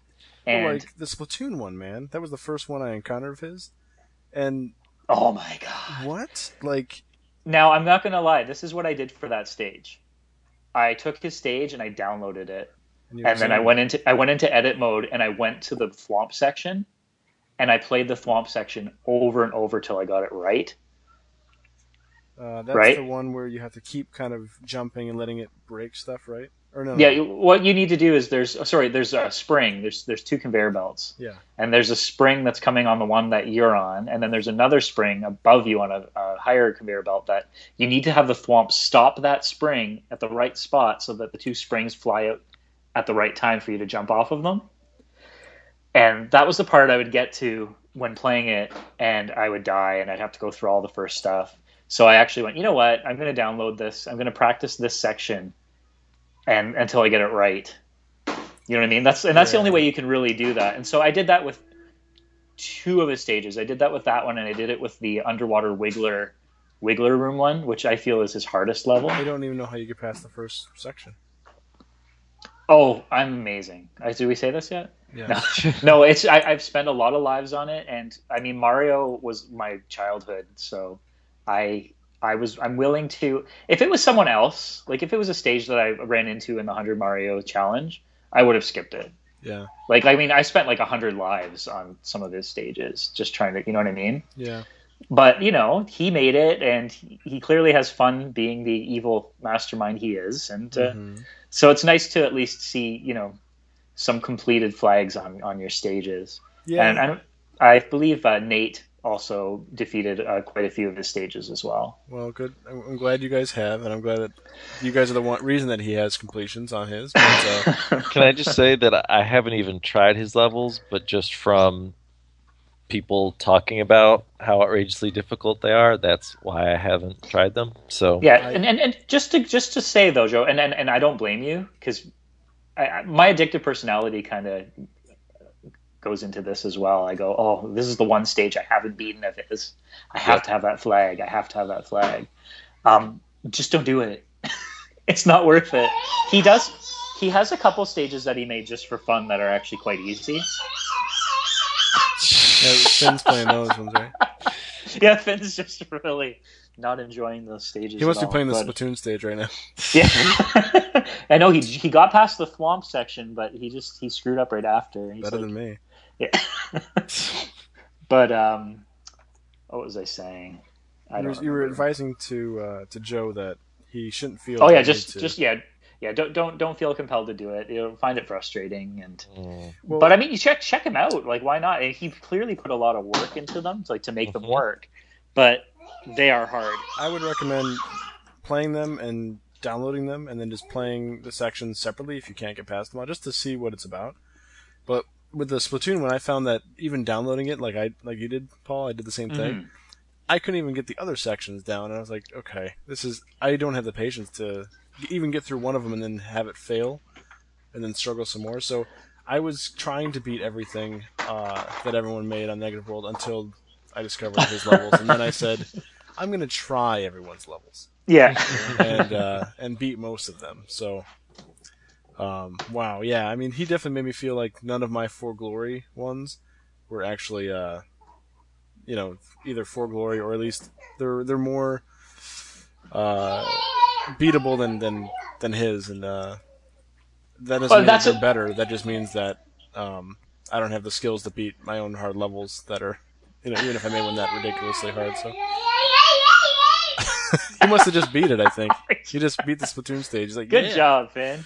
No, but again, I do want to make it clear whether Octorok and whether he hears this or not, but I greatly appreciate his talent, and I bow down to his skill. And also, the levels are very well designed.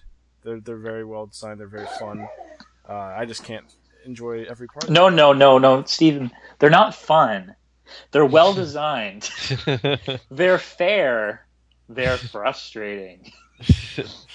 But that's exactly what they're there for. Yeah. Yeah, and for some folks, the greater the challenge, the greater the feeling when you. Oh yeah, there's nothing better. There's nothing better than hitting that flagpole or that gate, in one of his stages, and just all of a sudden that anxiety's gone and you can move on with your life. Yep. On to the next one. That's how I feel about buying Amiibo, Paul. Me too. But yeah, so not to center the conversation around Octoroken's levels, but yeah, so I guess I kind of might have derailed us a little bit from what you were saying. You were just saying about how you felt about the game. I don't know if you have anything more to add specifically before we talk about some other aspects of the game. Okay, I guess that's no. Well, so sorry about that. It's all right. No, it's awesome. I love it. It's amazing. Let's talk about creation tools, because I said earlier in the show that without the Wii U gamepad, this game really wouldn't be possible in the state it's in. And I really feel that way, and I think that the creation tools are incredibly well done. They could be expanded, I think, but I think there's been a lot put into this, and it could have been even more, not say more bare bones, I don't feel it's bare bones right now, but it could have been worse, and I feel like Nintendo did a pretty solid effort in giving us things to make with, and also the ease of making the levels. Absolutely. 2 E3s ago, when they first introduced it, I was like, oh, okay, it's a Mario 1 theme or a new Super Mario theme, and you can put the Koopa Troopas on top of each other, but how much are you really going to get out of that? Someone can put their bricks in this spot, someone can put their question mark blocks in that spot, but I figured, we were going to get the same kind of levels from everyone. Mm-hmm. And man, just with the amount of creation tools that they have right now, people can, like, I played a stage that was a murder mystery. Yep. Or Yoshi eats poison or something. All of a sudden he's a boo, and people come up with like the greatest ideas. They might not be Nintendo, like what Nintendo would do, but they're really interesting. They're really fun to play. There's this one level from Chris Slate, who used to be an editor at Nintendo Power, and he made a level called Jewel Heist or something like that, or like Wario's Jewel Heist, and you play, you get the Wario costume, and you're going through all these houses searching for this jewel, supposedly, right? And at the end of the level, you actually see a little jewel and go and grab it. And I was like, what sprite is that? Like, how did he do that? And it's just that he covered the entire flagpole up until the green ball at the top. So you just see this what looks like a little green gem sitting in this house is actually the top of the flagpole, and that, of course, is how you end the level. So it's stuff like that I just find, people working around the limitations and stuff that makes it even more interesting than, say, you were allowed to draw a jewel. You know what I mean? Right. Yep. That's really cool. Yeah. Yeah. I saw that on your Twitter feed just recently. Oh yeah. I want to try that out. Well, you just have to type in 77EE-0000-008E-F410. All right. It couldn't be simpler. You know what? Let's talk about that real quick. How do you guys feel about how Nintendo handled sharing levels and all Awful. this stuff? Follow my friends. So simple. Why? Well, that's the thing. Like, I do wish, though, that like I could automatically look up my friends list. Yep. Like, and then the second thing is, I wish I could have like a little notification icon on a friend that shows that they have a new stage to look at. Mm-hmm. Because I'm following quite a few people, like everyone on Negative World, a couple other people, and I have to start at the top of the list. Click, no new stage. Click, no new stage. Click, oh, good, a new stage. Yep. You know what I mean? Yep. So that could be better for sure. Yep. Well, and, I can see them not wanting to, by default, have all your Wii friends levels showing up, because what if you follow some people and you don't want to see, they're just not good at that, so you don't want to see that. I can see that being an existing circumstance, right? Then don't be friends with them. So, overall, I mean, there's so many levels now. It's been a month, and I can't even imagine how many levels are actually on the servers. Do you guys feel that overall it's pretty easy to find, I mean, it's easy enough to find your friends' levels, but is it easy to find interesting levels that strangers are playing? I do feel that, well, there's probably at least 2 million levels up now. They were at 1 million levels quite some time ago, weren't they? I don't know, did they actually say something about that? They did. A while ago, yeah. Yeah. So, there are a lot of levels. So, I don't know. What I do is I look at what are the things that Nintendo has? It has like what are the categories? There's rising. Up and coming or something. Yeah. So I'll take a look at the up and coming or whatever. Yeah, I'll take a look at up and coming, and if it looks interesting, like just by looking at the little map, I'll go, oh, that looks, that could be fun. And then every once in a while, it's not that great, but then if it is, you get if you enjoyed that, maybe you'll like this one. Right. And then I get myself into a chain of just picking those. Every once in a while, I'll actually even pick one of the music stages. I'm not a fan of auto stages at all. They make me sick. Not at all? Not generally, but the music ones, sometimes they impress me, especially if it's like a song that I really like. Mm-hmm. So it can be like, music from Pokemon Center. I'm like, oh, that's cool. And then, do. And then I'll go, okay, that was neat. Plus sometimes they'll add some stuff to the stage. Like there was one that was the windmill music from Ocarina of Time. And so they had like little windmills going around along with the music, and that was cool. I'll give those a star. But generally, automatic levels, I'll swipe right past them. I won't choose them. That's actually kind of one of my criticisms about the 100 Mario Challenge on easy, that most of them end up being that. Because they're so easy awful. and so completable that's what ends up happening. I think my girlfriend said that she once played it where 5 levels in a row were automatic levels. Don't touch the controller. Yeah. Well, what's great is when I'm not paying attention to the name of the level and I start trying to play it, and then I'm like, you're like, whoa! Shit. And then I miss the one thing, and it's Doomsville, you know?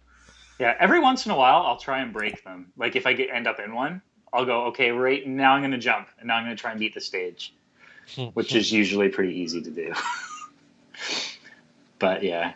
And the problem is, like, every once in a while, there might be a cool automatic level, but there's a lot of really just awful...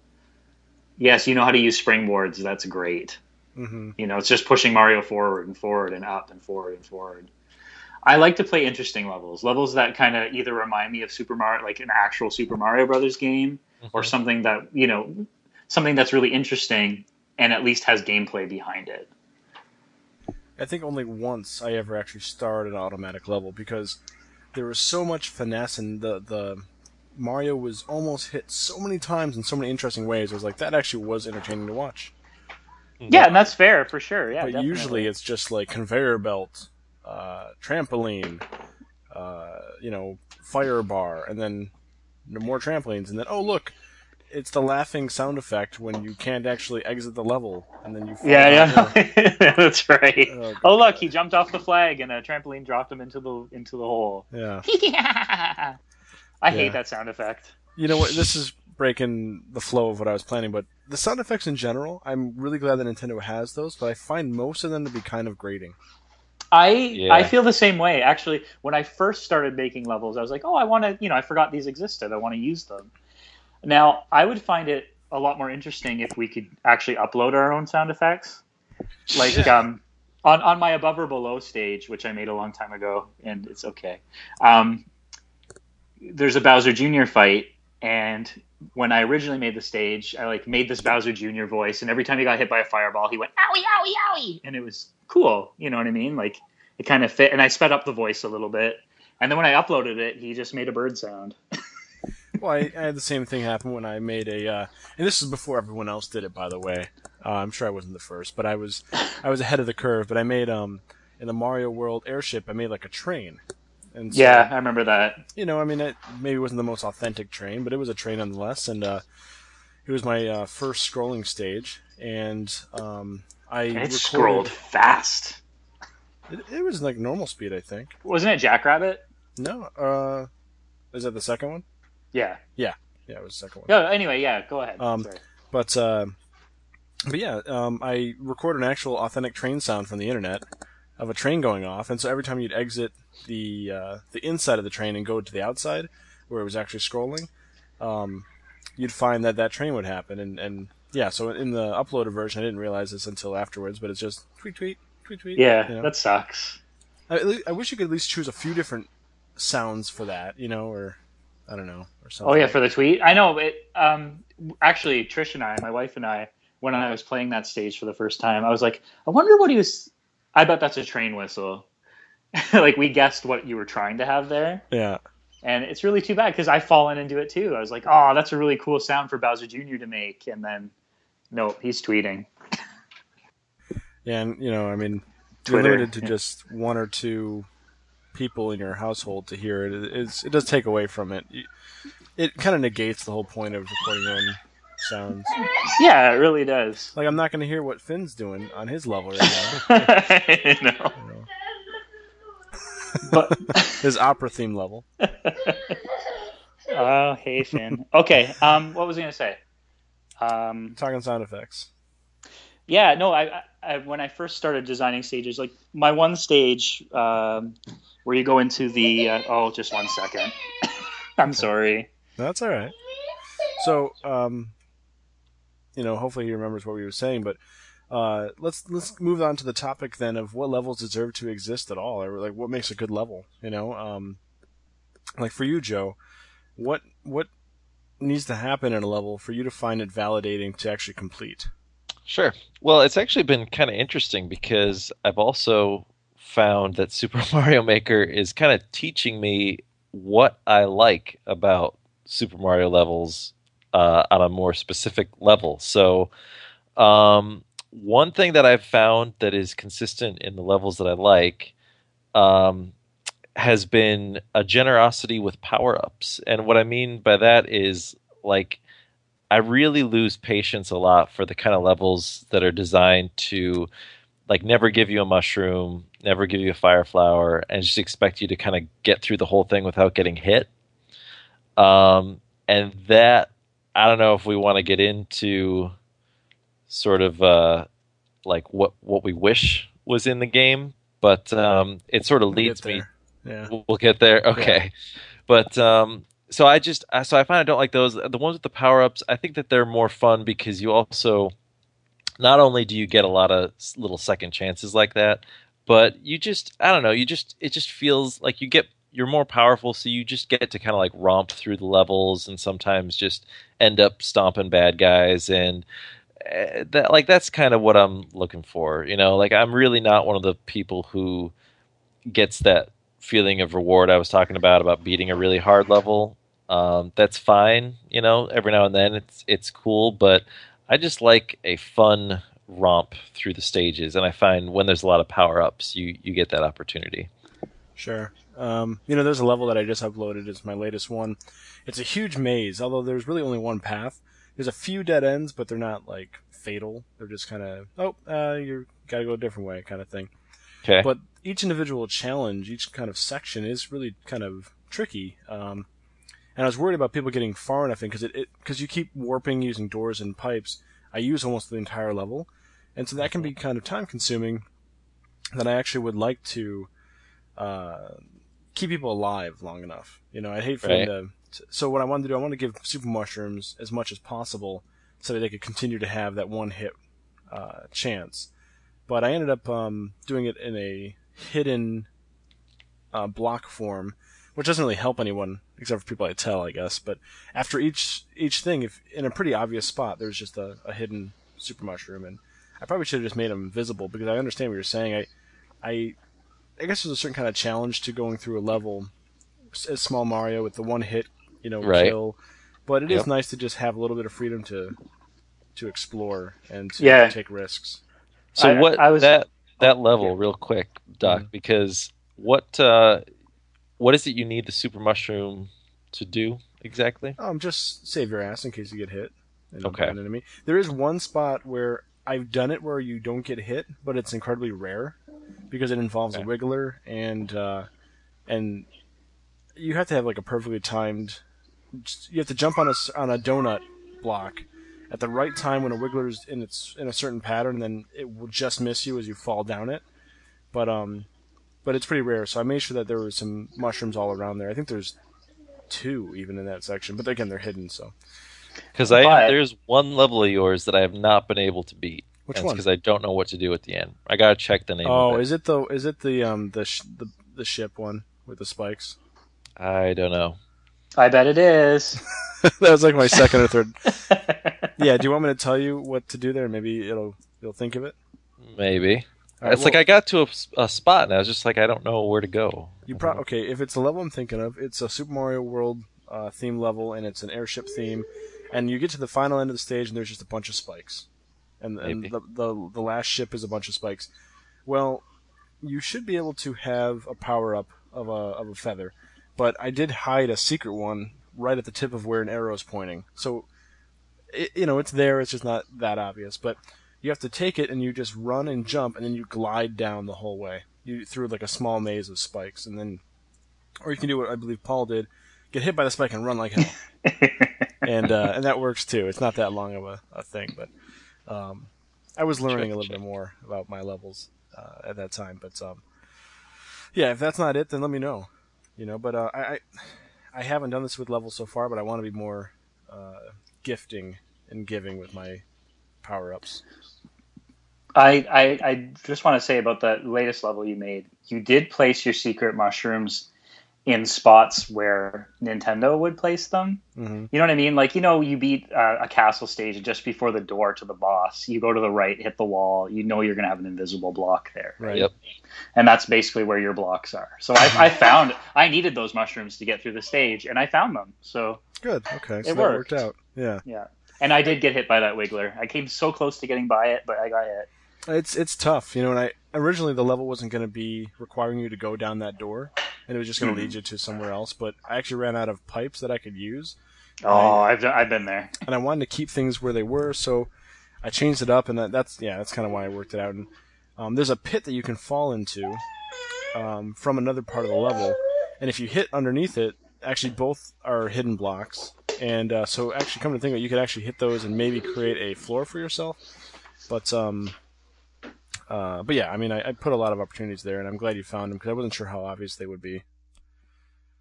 But yeah. To be fair, though, I'm pretty sure a lot of people, like maybe the younger players and stuff, don't realize those spots. Yeah.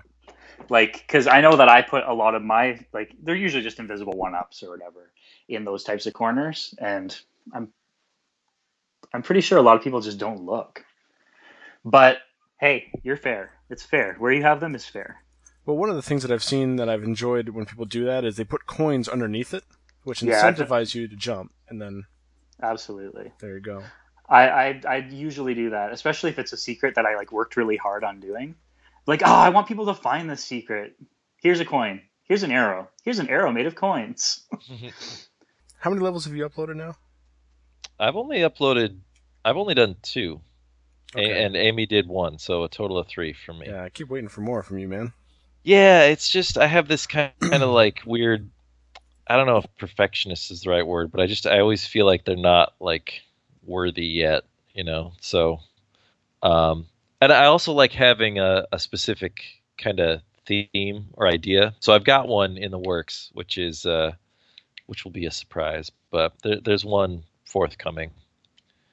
But yeah, I initially just started making just trying to make what would a good kind of Nintendo approved level be like, and you just never know when that kind of level is done. I feel so I have a couple of unfinished ones of that, but now I've kind of got a different approach. So so they're slow in coming, but yeah, we're good. Looking forward to it.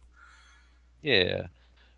I did want to say at some point, I did want to give due to my favorite level creators, especially because 2 of the top 3 are on this call right now. That's right. All right, Paul and yourself? No. No.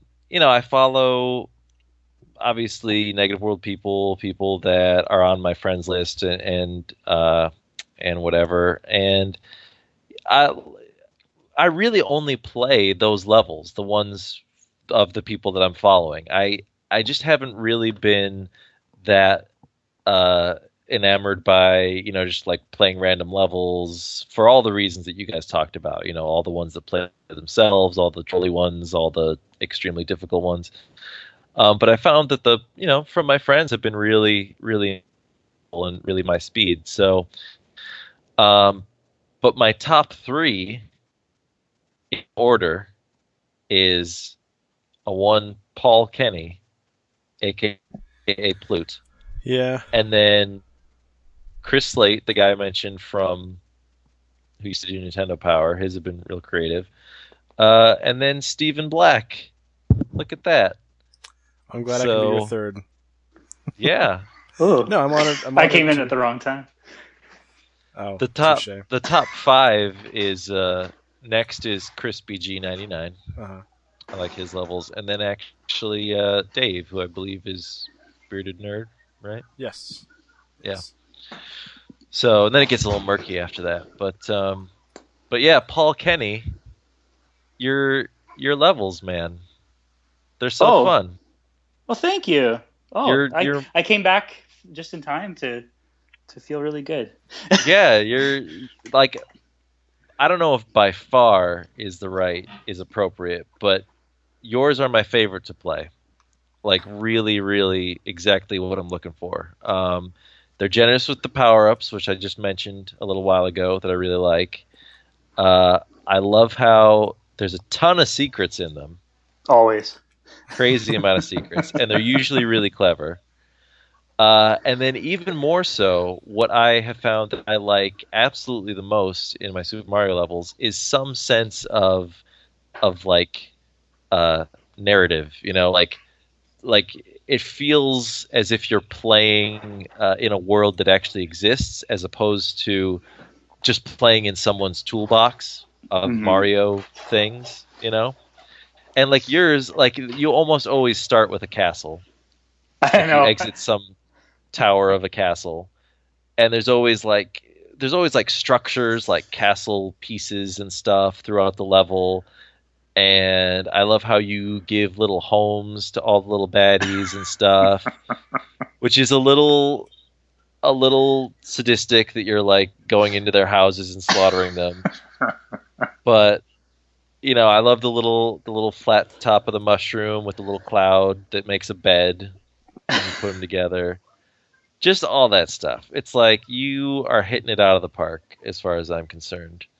Well, So, thanks. yep, just super duper enjoyable. Thanks, Uh, Joe. Wow, that feels good. I gotta say, I agree. Paul's feel very much like what Nintendo would be doing. You know what I mean? Like they have sensibilities. Not that you are a Nintendo ripoff, but you have a fun factor that Nintendo has refined over the years that you seem to be kind of natural at. Well, thanks. That's awesome. I do enjoy my secrets. Mario to me was always about secrets. Um, like back when I was a kid, I remember the Skyworld spiral, World 5. You yeah. have to take the spiral up to Skyworld. And that doesn't even count as a stage. It's just kind of, you go through it to get to the actual world. And there's one section of it where you're like in this air, like just a overground or overworld area, and you can actually use your raccoon tail to kind of like break all the bricks to get to the right, and there's like nothing there. It's like they maybe made a mistake not to put coins in them or something. And I always found things like that so interesting. Like I always wanted there to be like a secret little house over there or something. So whenever I design my stages, I kind of think about how I felt when I was 10 years old playing Super Mario Brothers 3, just the level of exploration. So yeah, no, thanks guys. That feels nice. Yep. All right, so Steven, I'm in the Meteorite Manor. So you've got all these all the little arrows that like right at the end that you can only go one way, and you're jumping on the ice blocks. Oh yes, above okay. it. Yeah. So I kept either failing early or making it all the way to the end. Ah. And I never saw that there was a little path in the middle. And that's by design. Yep. Yep. So that's... And I literally, like, I got all the way to the end. I didn't see anything. I went back towards the beginning, and I jumped all the way off to the left because I thought maybe, it was all a ruse or something. But anyway, I did it. Star for the course. There actually is a section, I don't know if you found it, because there's a few hidden paths that kind of help you through. Like there's that coin situation, the coin wall, or the coin room. Yep, right. And if you fail that and you go to reset yourself at the door, there happens to be just one block beyond the wall. And there's a reason for that. If you hit it, it'll open up a vine. If you go to the top and you just do a jump off to the left from there, you'll land on a platform and it'll take you to another door that'll take you to the top of the other coin room. Joe, the first stage you made, was that the Seven Deadly Sins one? No, that was actually that was the second one, I guess, that I made. But that one was hilarious. Yeah, again, that was me just trying to find a theme. I don't even remember how I came up. Oh, now I know how I came up with it. I played someone's level that was called "Don't Be Greedy." Okay. Oh, agreed. And towards the end of it, like you get right at the end, and there's this one little spot where you see like a Yoshi and a star or something like that, and if you jump in, you can't get out, and like time just has to expire or whatever it is. And of course, I was really angry with the guy, but at the same time, I was also really impressed that he had managed to like somehow, put this little essence of this human nature of greed into his level, and also right up front in the title, he warns you not to be greedy, Yeah. not to fall for it. So I just kind of, I don't know, that just kind of inspired me to think like, well, what else, what other little bite-sized human emotions could I, make a really small example of in a Mario level. So I just thought Seven Deadly Sins would be an interesting sort of motif to go with on that. And if you played it, they're all really short. I'm trying to get right to the point with them, and some of them are more interesting than others. But yeah, I had fun with it. So. That's a good thing. Oh, sorry. Go ahead, Paul. No, that's fine. Go ahead. I was just gonna say maybe let's take a second to quickly define how the three of us go about designing levels. Like, we kind of touched upon it, but just to kind of wrap up this section of the discussion, Paul, what would you say is your general process for designing the levels you do? At this point, my process is I like to create a sense of place. And just it needs to feel like an adventure, like you're going on an adventure, like Mount Yoshimanjaro. You're going up the mountain. Probably one of my favorite levels of yours, if not my favorite. Thanks. I like to have a sense of place, and then within that adventure, of course, there's going to be nooks and crannies where secrets should be around. I don't always give people a fire flower. I don't always give them a super leaf, but if they're going to look for secrets, they're going to find the best power-ups in the game, right? There's always a mushroom there to help you out, because I don't want people dying. Like, some of my stages are pretty long. Yep. So I like to always have mushrooms around. And then if you just try slightly, just a little bit to look around, you're going to feel more powerful. You're going to find that Yoshi. You're going to find that fire flower, and then, continue on your adventure and to the next secret that's probably in the next screen. Mm-hmm. I like to fill it with secrets. That's my thing. All right, and Joe? Yeah, like I was saying, I think that I don't know how long this will last, because I don't know how much kind of mileage I can get out of it. But I think my new thing is I'm just gonna try to go for like art pieces, so to speak, or like try to do something that's really I don't know, like almost doesn't even have anything to do with Mario Brothers. Like the next idea I have is I'm going to try my best to recreate like a family room with an NES, and you're like escaping from the television out into the mundane world. So just things like that, just things that have like one little idea and then a level that shows it off. Sure. A level that embodies it. So sure, that's kind of where my inspiration's at. And I just want to, if I can interject really quickly, the one most artsy piece that you did, Joe, was in Seven Deadly Sins, Lust. Oh my god! And that's all I'm going to say. That's all I'm going to say. It was an absolute representation of lust in Super Mario Brothers. Yeah. That was, that was the last one by far, because all the others sort of came to me, I don't want to say naturally, but in a way that I thought made a lot of sense. And then for that one, I was just like, how am I going to do this? Like, how dirty do I want to get with this? Am I gonna do something that like somehow is gonna get reported or something like that? I'm like, I don't even want to go for that, but I was just like, I just settled on this. So that's funny. It's hilarious. So if people haven't seen it yet, it's great. Although that's an issue that I was afraid of too. Once I made a stage called Yoshi Ain't Stupid. and Nintendo's done worse, so I was afraid that they were gonna, take it down because I used the word stupid. And it was just based off of a stage in Yoshi's Island called Poochie Ain't Stupid, like the name of it. Yeah. So anyway, the stage has hardly any Yoshi in it, but. Do we know if Nintendo is really looking at these that hard, or if it's left to the community? I'm pretty sure I've seen some pretty questionable names. Nothing super awful, like no racism or anything I've run into, but people are like, hell hath no fury and stuff like that. So it seems to be okay.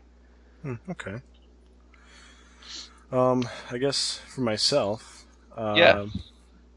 I kind of early on I was just kind of doing what I just started putting down things and seeing where it led me. I didn't really have too much of a process, and some of my levels have been actually with an idea in mind, like what's the one? It's Ghost in the Graveyard.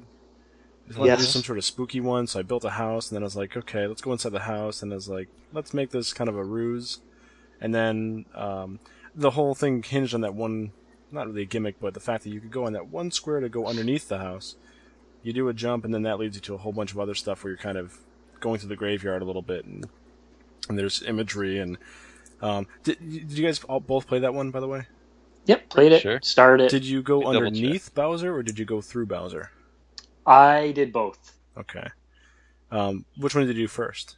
I did underneath first, actually. Oh, okay. And then what about you, Joe?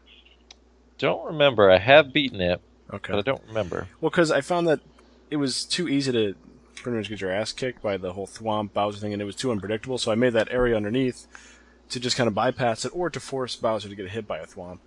Yeah. And, if you wanted to be like that, but actually, someone just commented on that one today that they, I guess, somehow they got because the skinny mushroom is kind of random, right?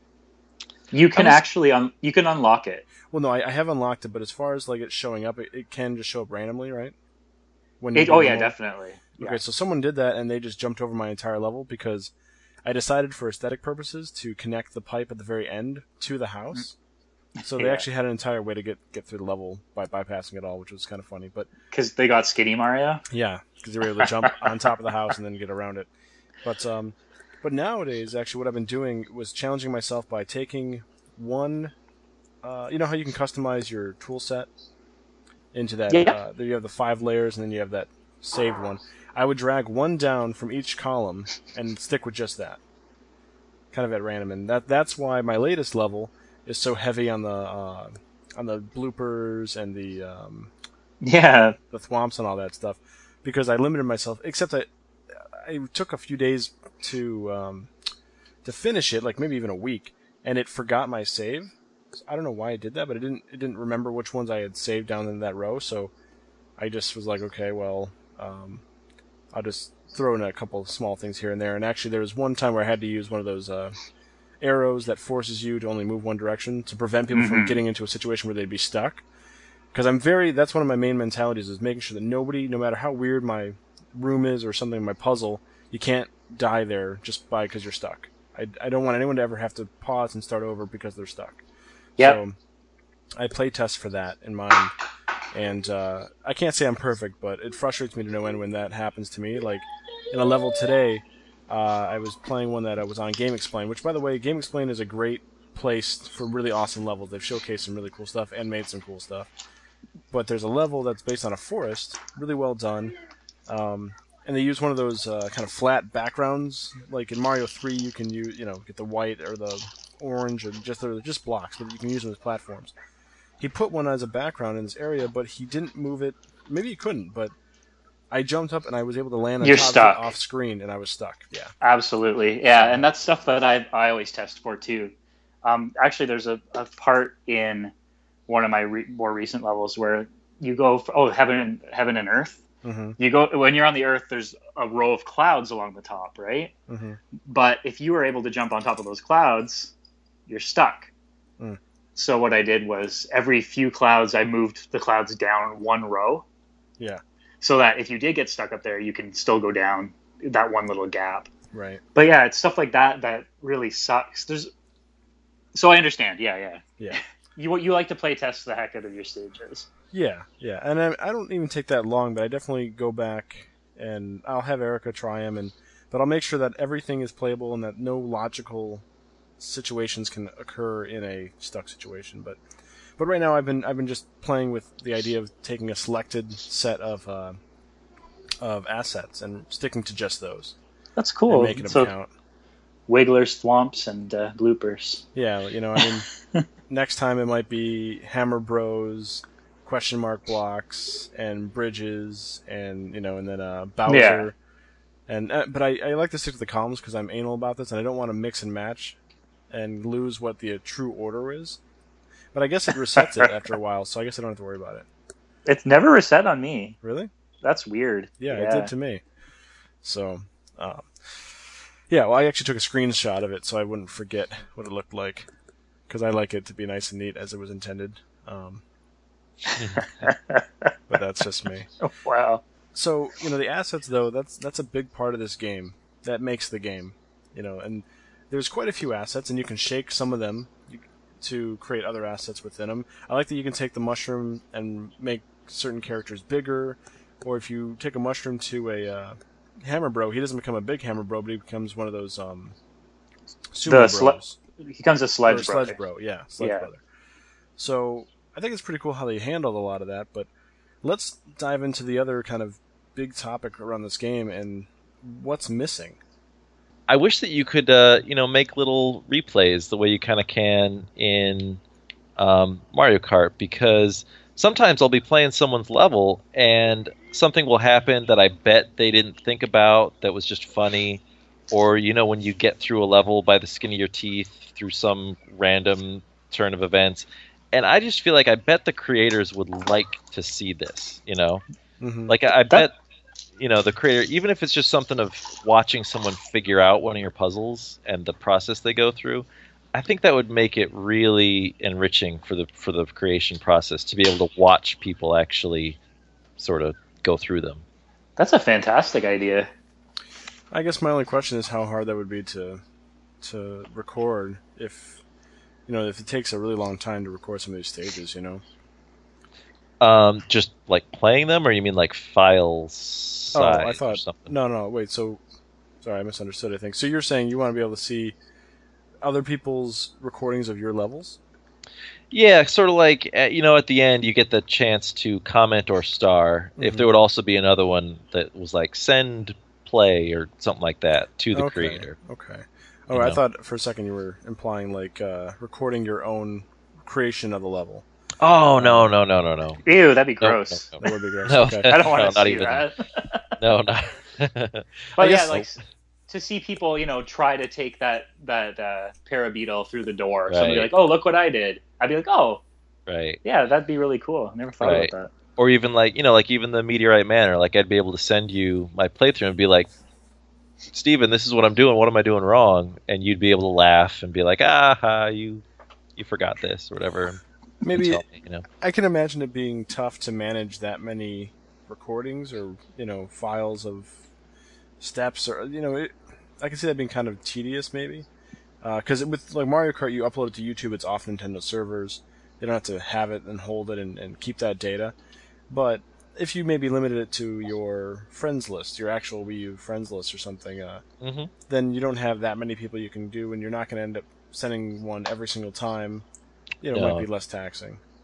Yeah, and it also probably, the more, like if you are one of those super popular level creators and you're going to get tons of these, that obviously complicates things. Yeah. But it's just an idea that I thought would be nifty. It definitely would be cool. Yeah, I definitely am not trying to shoot that down. So, Steven, anything? Yeah. Anything that's missing for me?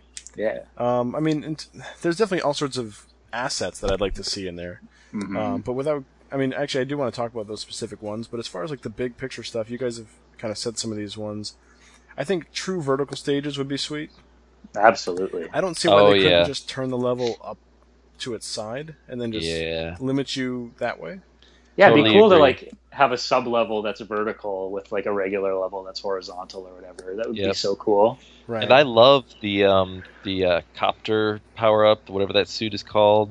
Yeah, imagine the fun stuff you can do with that. Yeah, but you just can't really do a whole lot with it on when you can't do vertical stages. There's just not a whole lot of point to it. Like you could use it to cross a big gap, but I don't think that's the most fun use for that. So yeah, I definitely agree on the vertical stages. Oh yeah. Yep. So I guess there's certain kind of challenges to make sure everything works with vertical stages to some degree. But again, if you have to beat the level, then what's the problem? I guess let's talk power-ups. A few of the key power-ups that are missing are the frog suit. Oh yeah. Which it doesn't have that much of a use out of water, but it makes it tricky. I mean, I think you can have a very tricky stage where you have to be in the frog suit or No, and there's no. I don't see why they would omit it unless it is coming later. I mean, I really would love to see like some sort of packs where you could have a theme, because there's tons of themes that aren't used: beach, desert, forest, jungle. Actually, yeah, for sure. The fact there isn't a desert theme actually gives me really high hopes for this, because there's no way that they would keep the desert theme out. Like, Right. that's the theme that they always go back to. Sorry for cutting you off. No, it's true. And they have like an underground version of the desert caves, and there's the lava caves as well. Like, you can take the underground and apply a lot of things to that. Ice caves, sky worlds. I think I really want to see, because you mentioned that one level in Mario 3 that's kind of in World 5 that takes you up to the clouds. That's actually my favorite world from that game, and I would love to see more sky related things in vertical stages again. What theme would you want to see the most that isn't in there right now? Funnily enough, my least favorite theme in Mario games, desert. But you want to see it. I want to see it because I'd like to make desert levels that I would enjoy. Yeah. I'd like to, get that Mario 3 sun back, and have right. quicksand, and like it's a lot of like interesting stuff. Like I do enjoy, like I enjoyed the desert levels in Super Mario Brothers 2, but that's a completely different beast.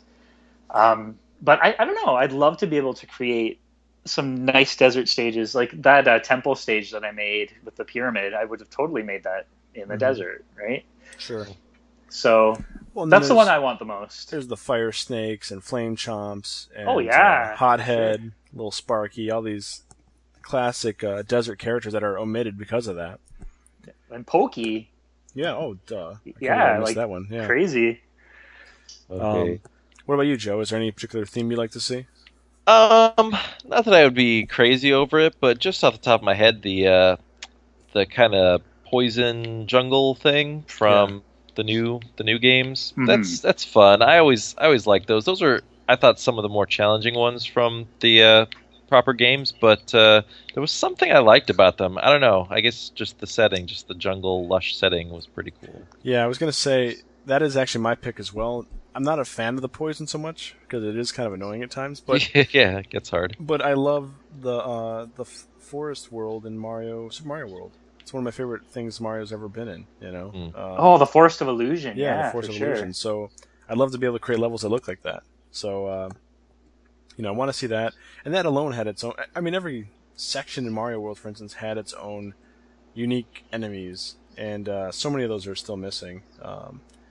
There's that's themes. Other items that are missing, power-ups, are the Tanuki suit, obviously, the hammer suit, the ice flower, the giant mushroom. The giant mushroom almost, I don't think we'll ever see that, because you have the amiibo that does kind of a big Mario thing, and not quite as gigantic and overpowering, but still pretty cool. Yeah. But I don't know, I guess it does allow you to smash blocks you couldn't usually. Yeah. Is that true? Yeah, it does. Yeah.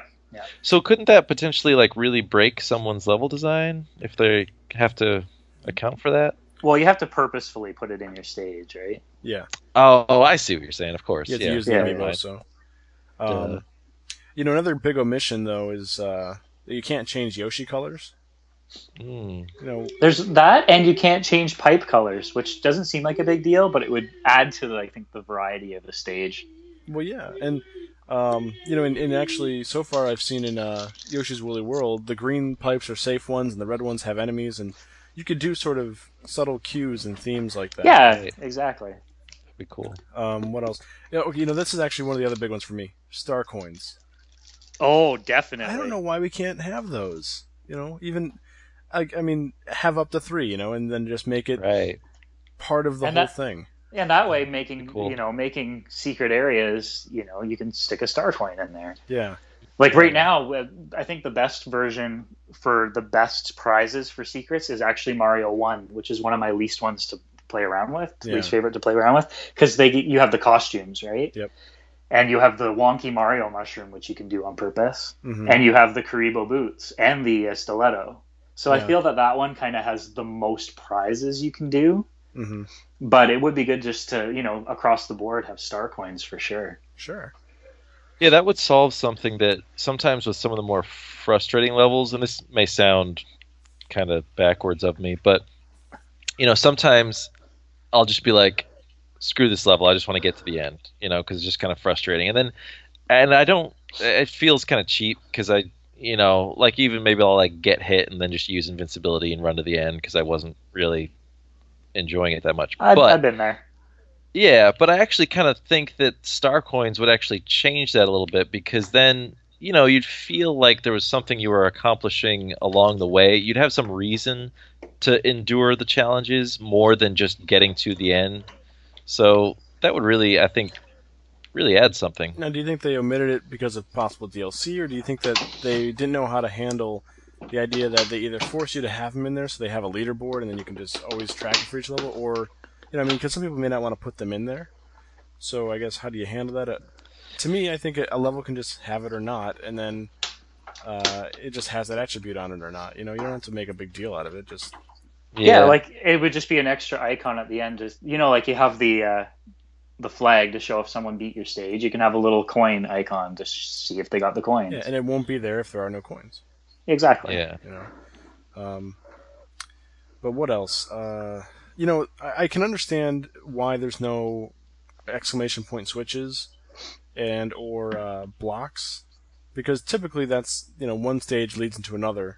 You don't ever do them in the same stage really to activate. So, I mean, you could though. I don't see why you couldn't. That would be kind of an interesting mechanic. Imagine turning on certain blocks at different times that aren't really the P switch. You know what I mean? Yeah. Well, there's the on-off switches in Super Mario World, right? That sometimes move the paths. You're right. And you can do that to maybe even make blocks appear. Do something like that. That would be cool. Yeah, that's a good point, actually. Yeah. What about lock and keys? Doors that require secret exits. Yeah. I would love secret exits. You don't even understand. I'd love to have the red flags. Like the new Super Mario Brothers red flag pull secret castle exits, locking keys, all that stuff. That'd be amazing. I mean, even if it wasn't a secret exit to end the level, at least like it would force you to, like for boss battles, you had to actually beat the boss to get the key, as opposed to Most of the time, what I see is you beat the boss because he's in the clown copter, and then you have to use that to float up to a pipe. Yeah, that's generally the only way. Yeah, otherwise you just run past them. The only one I think I was able to in my temple level, I had Bowser kind of inside this coin room, and he does his Bowser butt stomp through the bricks, and then when he hits the bottom, he'll get on a conveyor belt, and the conveyor belt will drop him. Oh, that was brilliant, by the way. That was pretty cool. That was like my one. Like when I first was making it, I was like, okay, you beat Bowser, and then It took me a while to kind of figure that out, but I was pretty happy with the way I did it. No, it worked well too every time. I played that level a few times. But you're pretty limited on boss battles, so to speak. Yeah, I think at least maybe having it so that when you beat the boss, a door appears or something like that. Right. That would be nice. A key appears or something. Or maybe allowing you to force a lock of the screen until an enemy's beaten. So that you can't move past it. Yeah, exactly. Because I definitely have some bosses where, like one of my stages, I have Bowser Jr. and you can just run right past him, and that's fine. I set it up that way, but it'd be nice to force people to do it. There's so many stages where I literally just float over them because I'll get a cloud and then. Oh yeah, me too. Yeah. Well, see ya. Sometimes I feel like you can't even use Lakitu, or you have to really put them far away because you can just break the level so easily. Oh yeah, that's another thing I'd love. I'd love a Lakitu that when you kill him, his cloud goes with him. Goes away. Yeah. Yeah, because actually the first stage I ever made was it was going to have a Lakitu because I like Lakitu. I like that character. And as soon as I put him in, I went, okay, well, I'll shake him around, and then, maybe he just knocks him out, and now here's a cloud. Mm-hmm. So he's definitely a broken character, I feel. Like, you have to really, really think about how you're going to use him. Yeah, I mean, the heartbreaking thing is when you see someone who's clearly forgotten, like, didn't even think that you could, about people getting in there. Yeah, exactly. And it's like, oh, dude. And I can't help myself. I will take the cloud. Of course. Then I just sightsee through the rest of their work. I'm like, that was interesting. Yeah. Every once in a while, you dip down a little bit. Yeah. Go, oh, neat. Back up, down. Or you see another Lakitu, and then you're just like, Jump on that one. Take that cloud. I guess that's another thing that we say differently. You say Lakitu, I say Lakitu, even though Lakitu is correct, I think. Is it? Is it? Oh, either way. Well, I mean, it's kind of a silly name anyway. You'd pronounce the Ki as ki if it was Japanese, so I'm presuming you borrow it from that, but my American tongue wants to say Lakitu. But so I'm still looking through this this pretty awesome graphic just because there are so many. Like, it makes me so nostalgic just to see these things, and then it makes me mad that they're not there. I feel like Mario World is probably the most underrepresented. I mean, there's Charge and Chucks that are missing, Dino Rhino, the Dino Torch. I'm using the names here. I don't know if they're the exact names, but the Eerie Ghosts, Falling Spikes, Mecha Koopas. There's the Lakitu in a pipe. Sumo Bros, Super Koopas, the ones that have the capes. Thwimp. Urchins, Rex, Porcupuffer. What else? These are all the actual names, by the way. Are they? Yeah, they're correct. Big Bertha, although that I think is also Mario 3. But Blarg, I don't know how Blarg was missed. Yeah, Blarg! Blarg! You could just drop it in the lava, you know.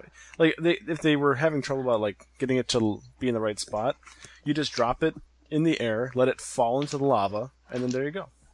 You know? That way, because you can't really touch the lava as an item, you know what I mean? So just let it do that. And then it's stuck to the bottom, because they're never going to be anywhere else. Or maybe, well, okay, this is the other thing that I feel is a big omission. I want to be able to make lava and water as a tile set. Absolutely. So I can actually make a pool of water randomly in a level. Or like the beach. Oh, yeah. Yeah, like if you're going to have a beach theme, you need to be able to do that. Mm-hmm.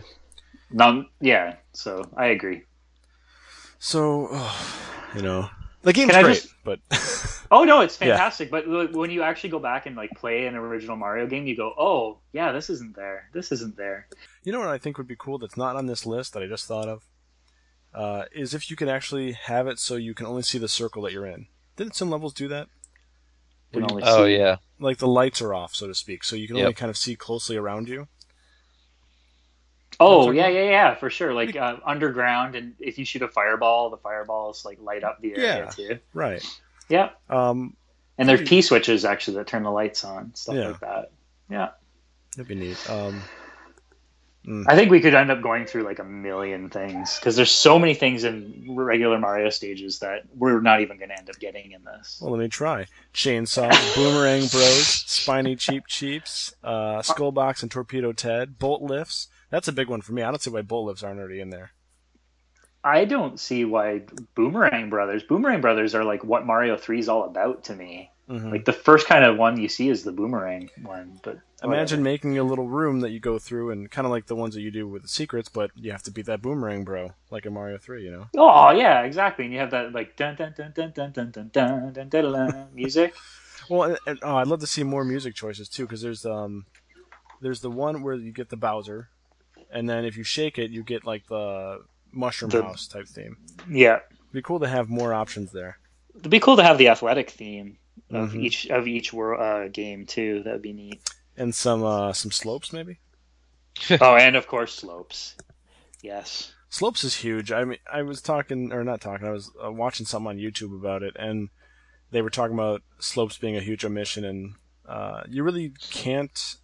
Yeah, you can't. You have to jump to get to higher ground. You can't just run or slide or anything of that stuff. And ever since Mario 3, that's been a big part of the games. Yep.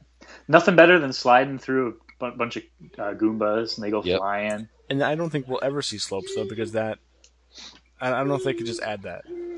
Could they? Well, the thing, I don't know, like the ability to do the slopes I think would be pretty easy because you could just draw the slopes in to a degree and they would probably just disappear if you did them weird, right? But then again, generally slopes had a specific type of ground around them, like a kind of a grainy kind of ground that doesn't exist. So I would love them to. That's one of the things I'm not 100% sure they're going to be able to do, which is too bad. Is there anything else that we're missing that you guys would like to see from like just a character or an item standpoint?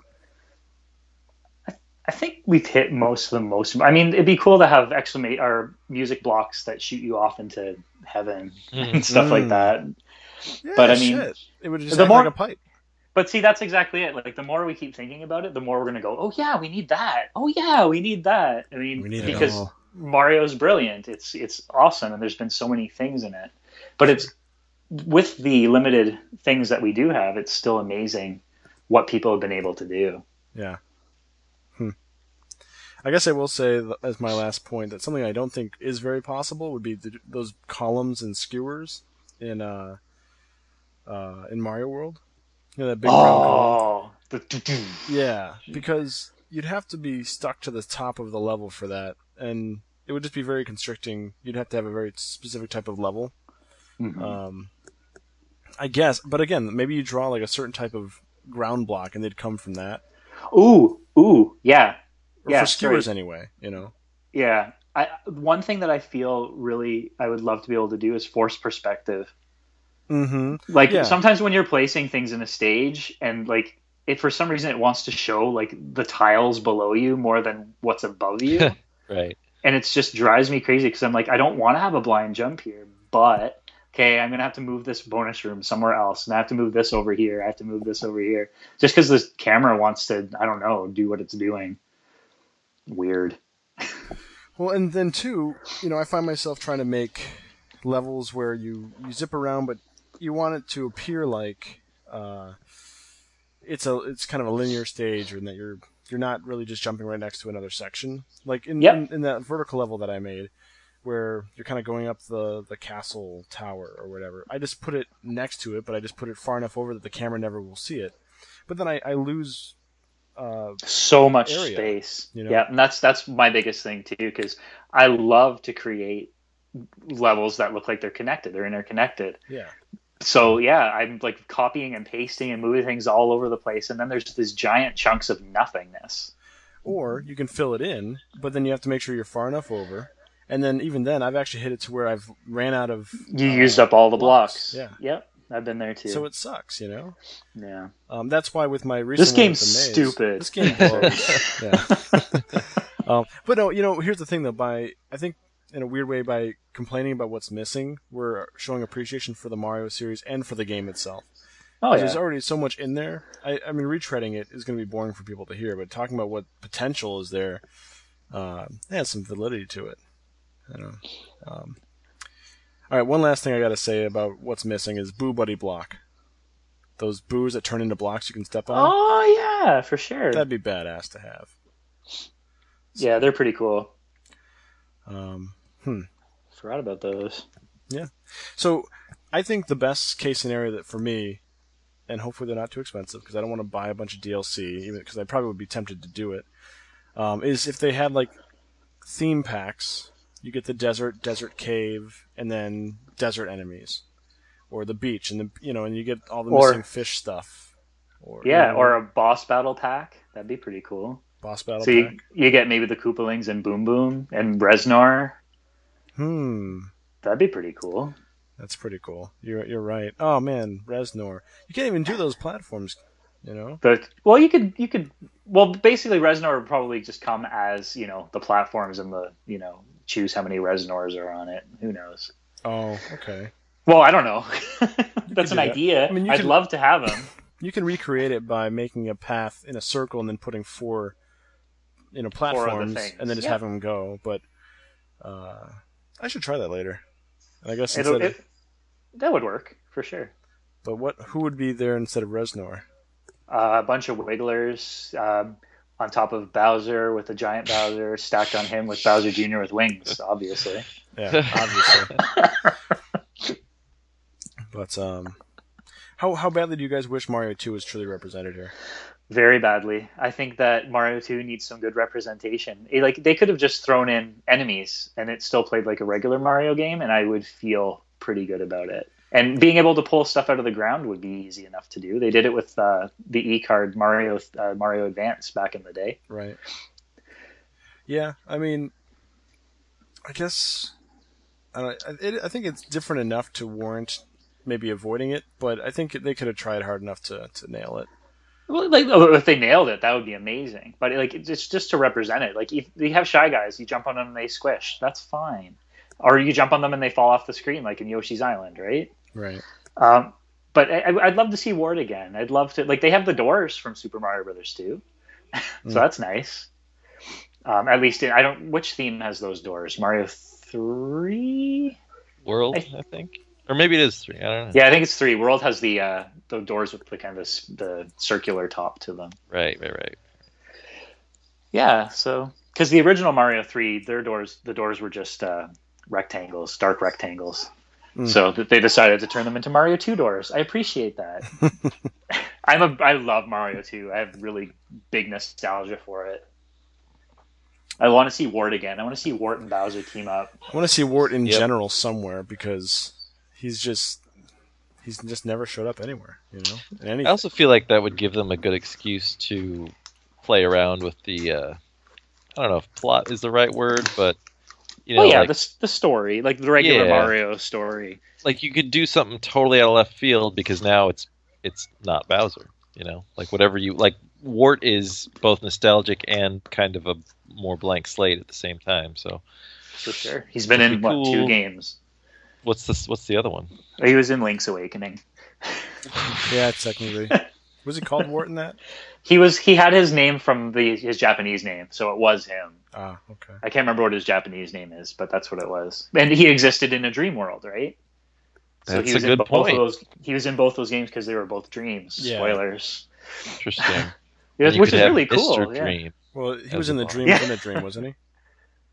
The Windfish dream, right? Well, yeah. So that's the game itself, but to meet Ward, you have to go into that dream house, don't you? Or no? Oh, so I think he was like in a bomb, like he had to in a wall in a river or something. I can't remember. It's been a while. Yeah, I forget. We'll talk about that when the Dream House, Zelda Maker comes out. Oh, yeah, imagine. I don't know if I'd have the patience to play other people's Zelda stages. Yeah. I mean, I feel like that would get older faster. Totally, because at least in Mario, you get through a stage, you feel accomplished, right? Mm-hmm.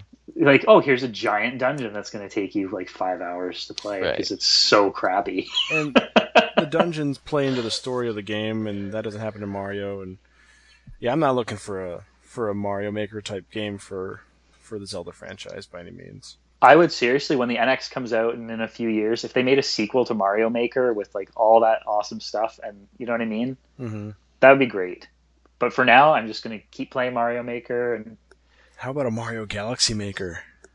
That would be mind-bending. That'd be like, I'd love to see the tools for that, like user-friendly tools for Mario Galaxy. Really. Shake the planet. Yeah. What does it do? You just shake through 1,000 predetermined planets. Yeah, you shake the planet. It goes to a new planet. The physics change, and like. Maybe it's just a box with a book of C++ for dummies inside of it. You know, I will say I did actually play a Mario Galaxy stage in Mario Maker that someone made, and what they did is they had the level literally just recreated upside down. So every time you went into a pipe, you'd go to the other side of the world, nifty. And you'd make your way across. And it was pretty cool. I mean, it wasn't the greatest from like a challenge standpoint, but just the idea was neat. Yeah. I gave him a star for that. I've played a few of the gravity changing pipe stages, and they're cool. They're cool. The only problem is if it's Mario Galaxy, shouldn't Mario be walking upside down? Yeah, I know. I mean, come on. That's what I would have said. I would have said, I wish I didn't give you the star, but I'm sorry, buddy. This is nothing like Mario Galaxy. It's the Mario Kart 8 physics, I guess, where your camera's kind of locked to you. Yeah, okay. So then everything's still right side up. Yes. So anyway. Well, man, we've talked about this for quite some time now. So, is there any final thoughts you guys want to say? Any plugs on any awesome levels you want to make? I'm sure you have the level numbers memorized. I would love for people to play my levels. I mean,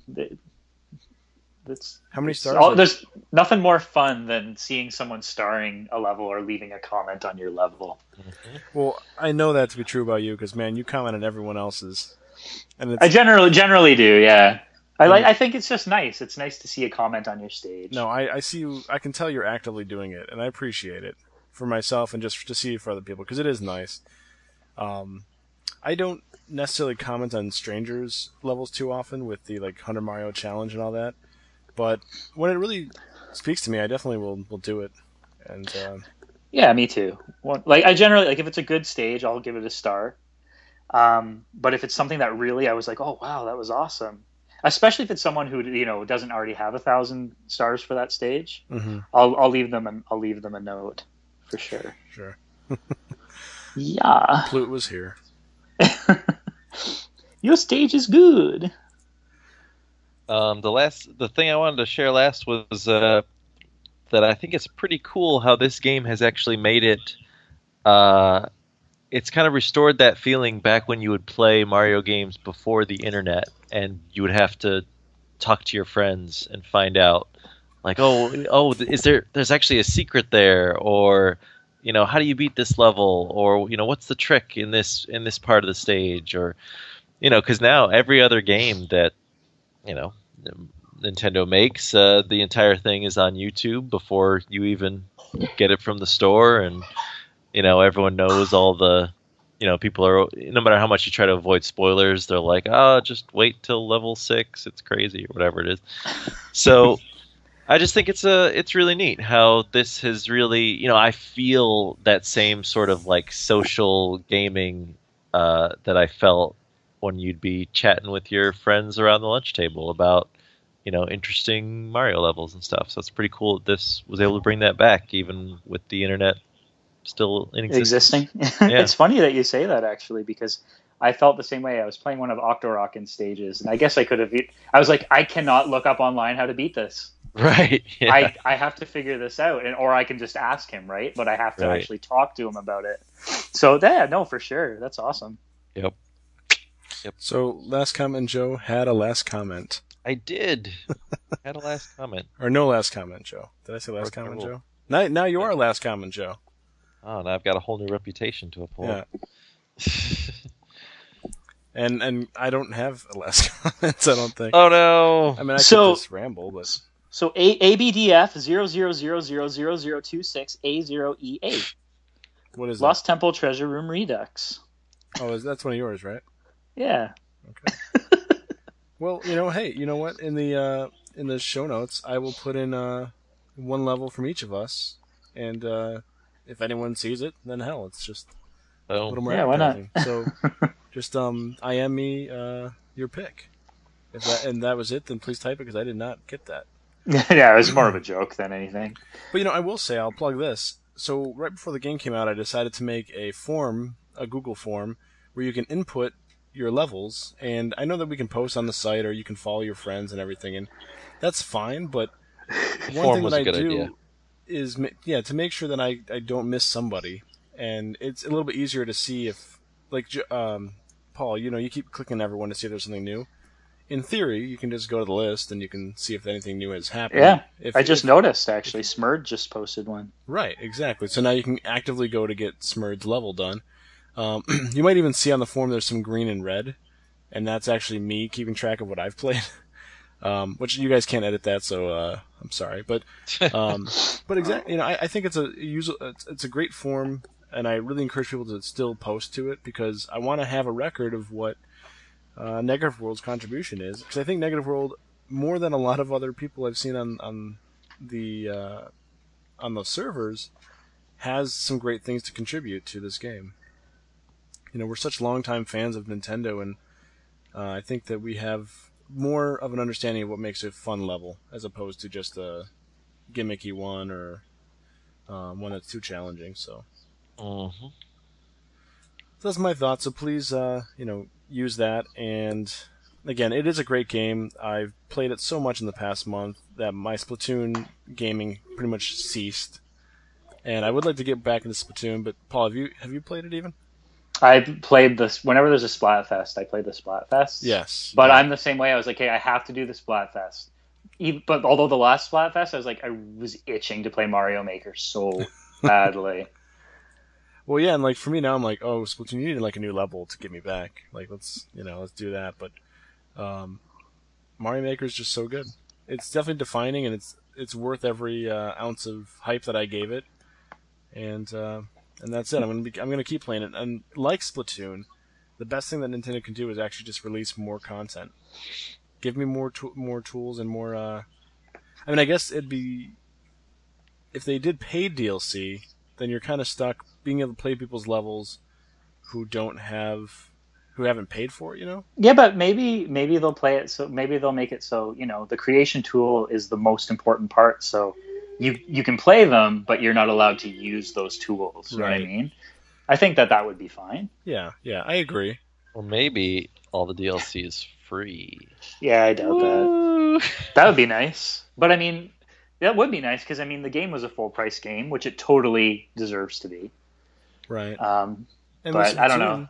They had all. I mean, it was a lot of the Splatoon content was on disc that they just were unlocking. But I don't think Nintendo's against free DLC by any means. It just depends on when it's right for them.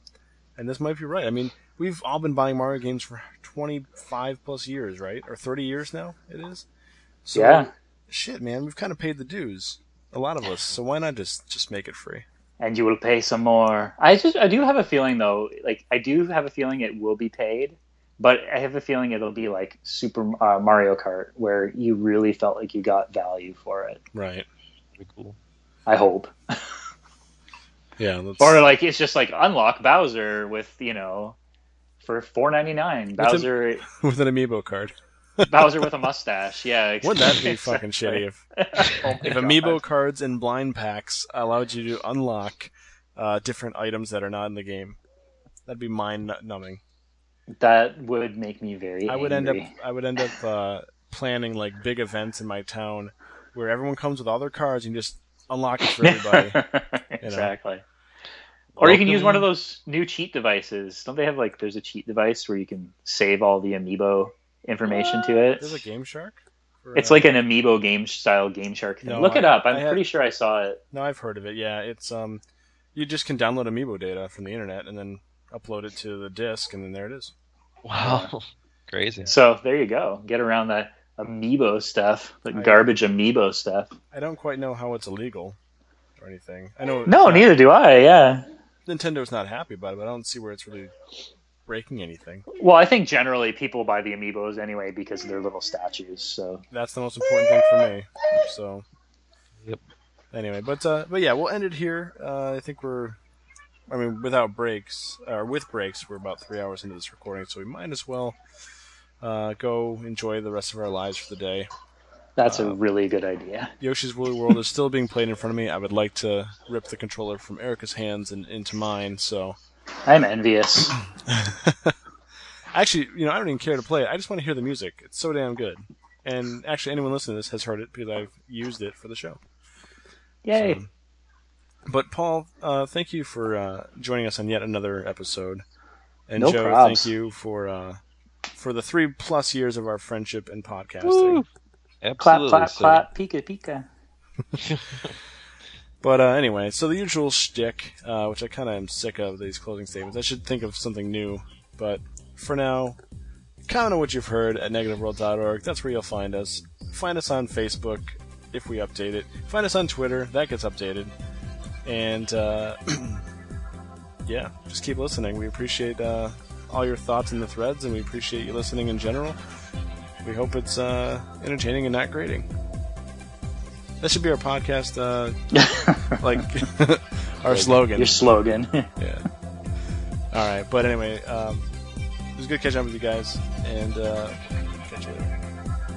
Bye-bye.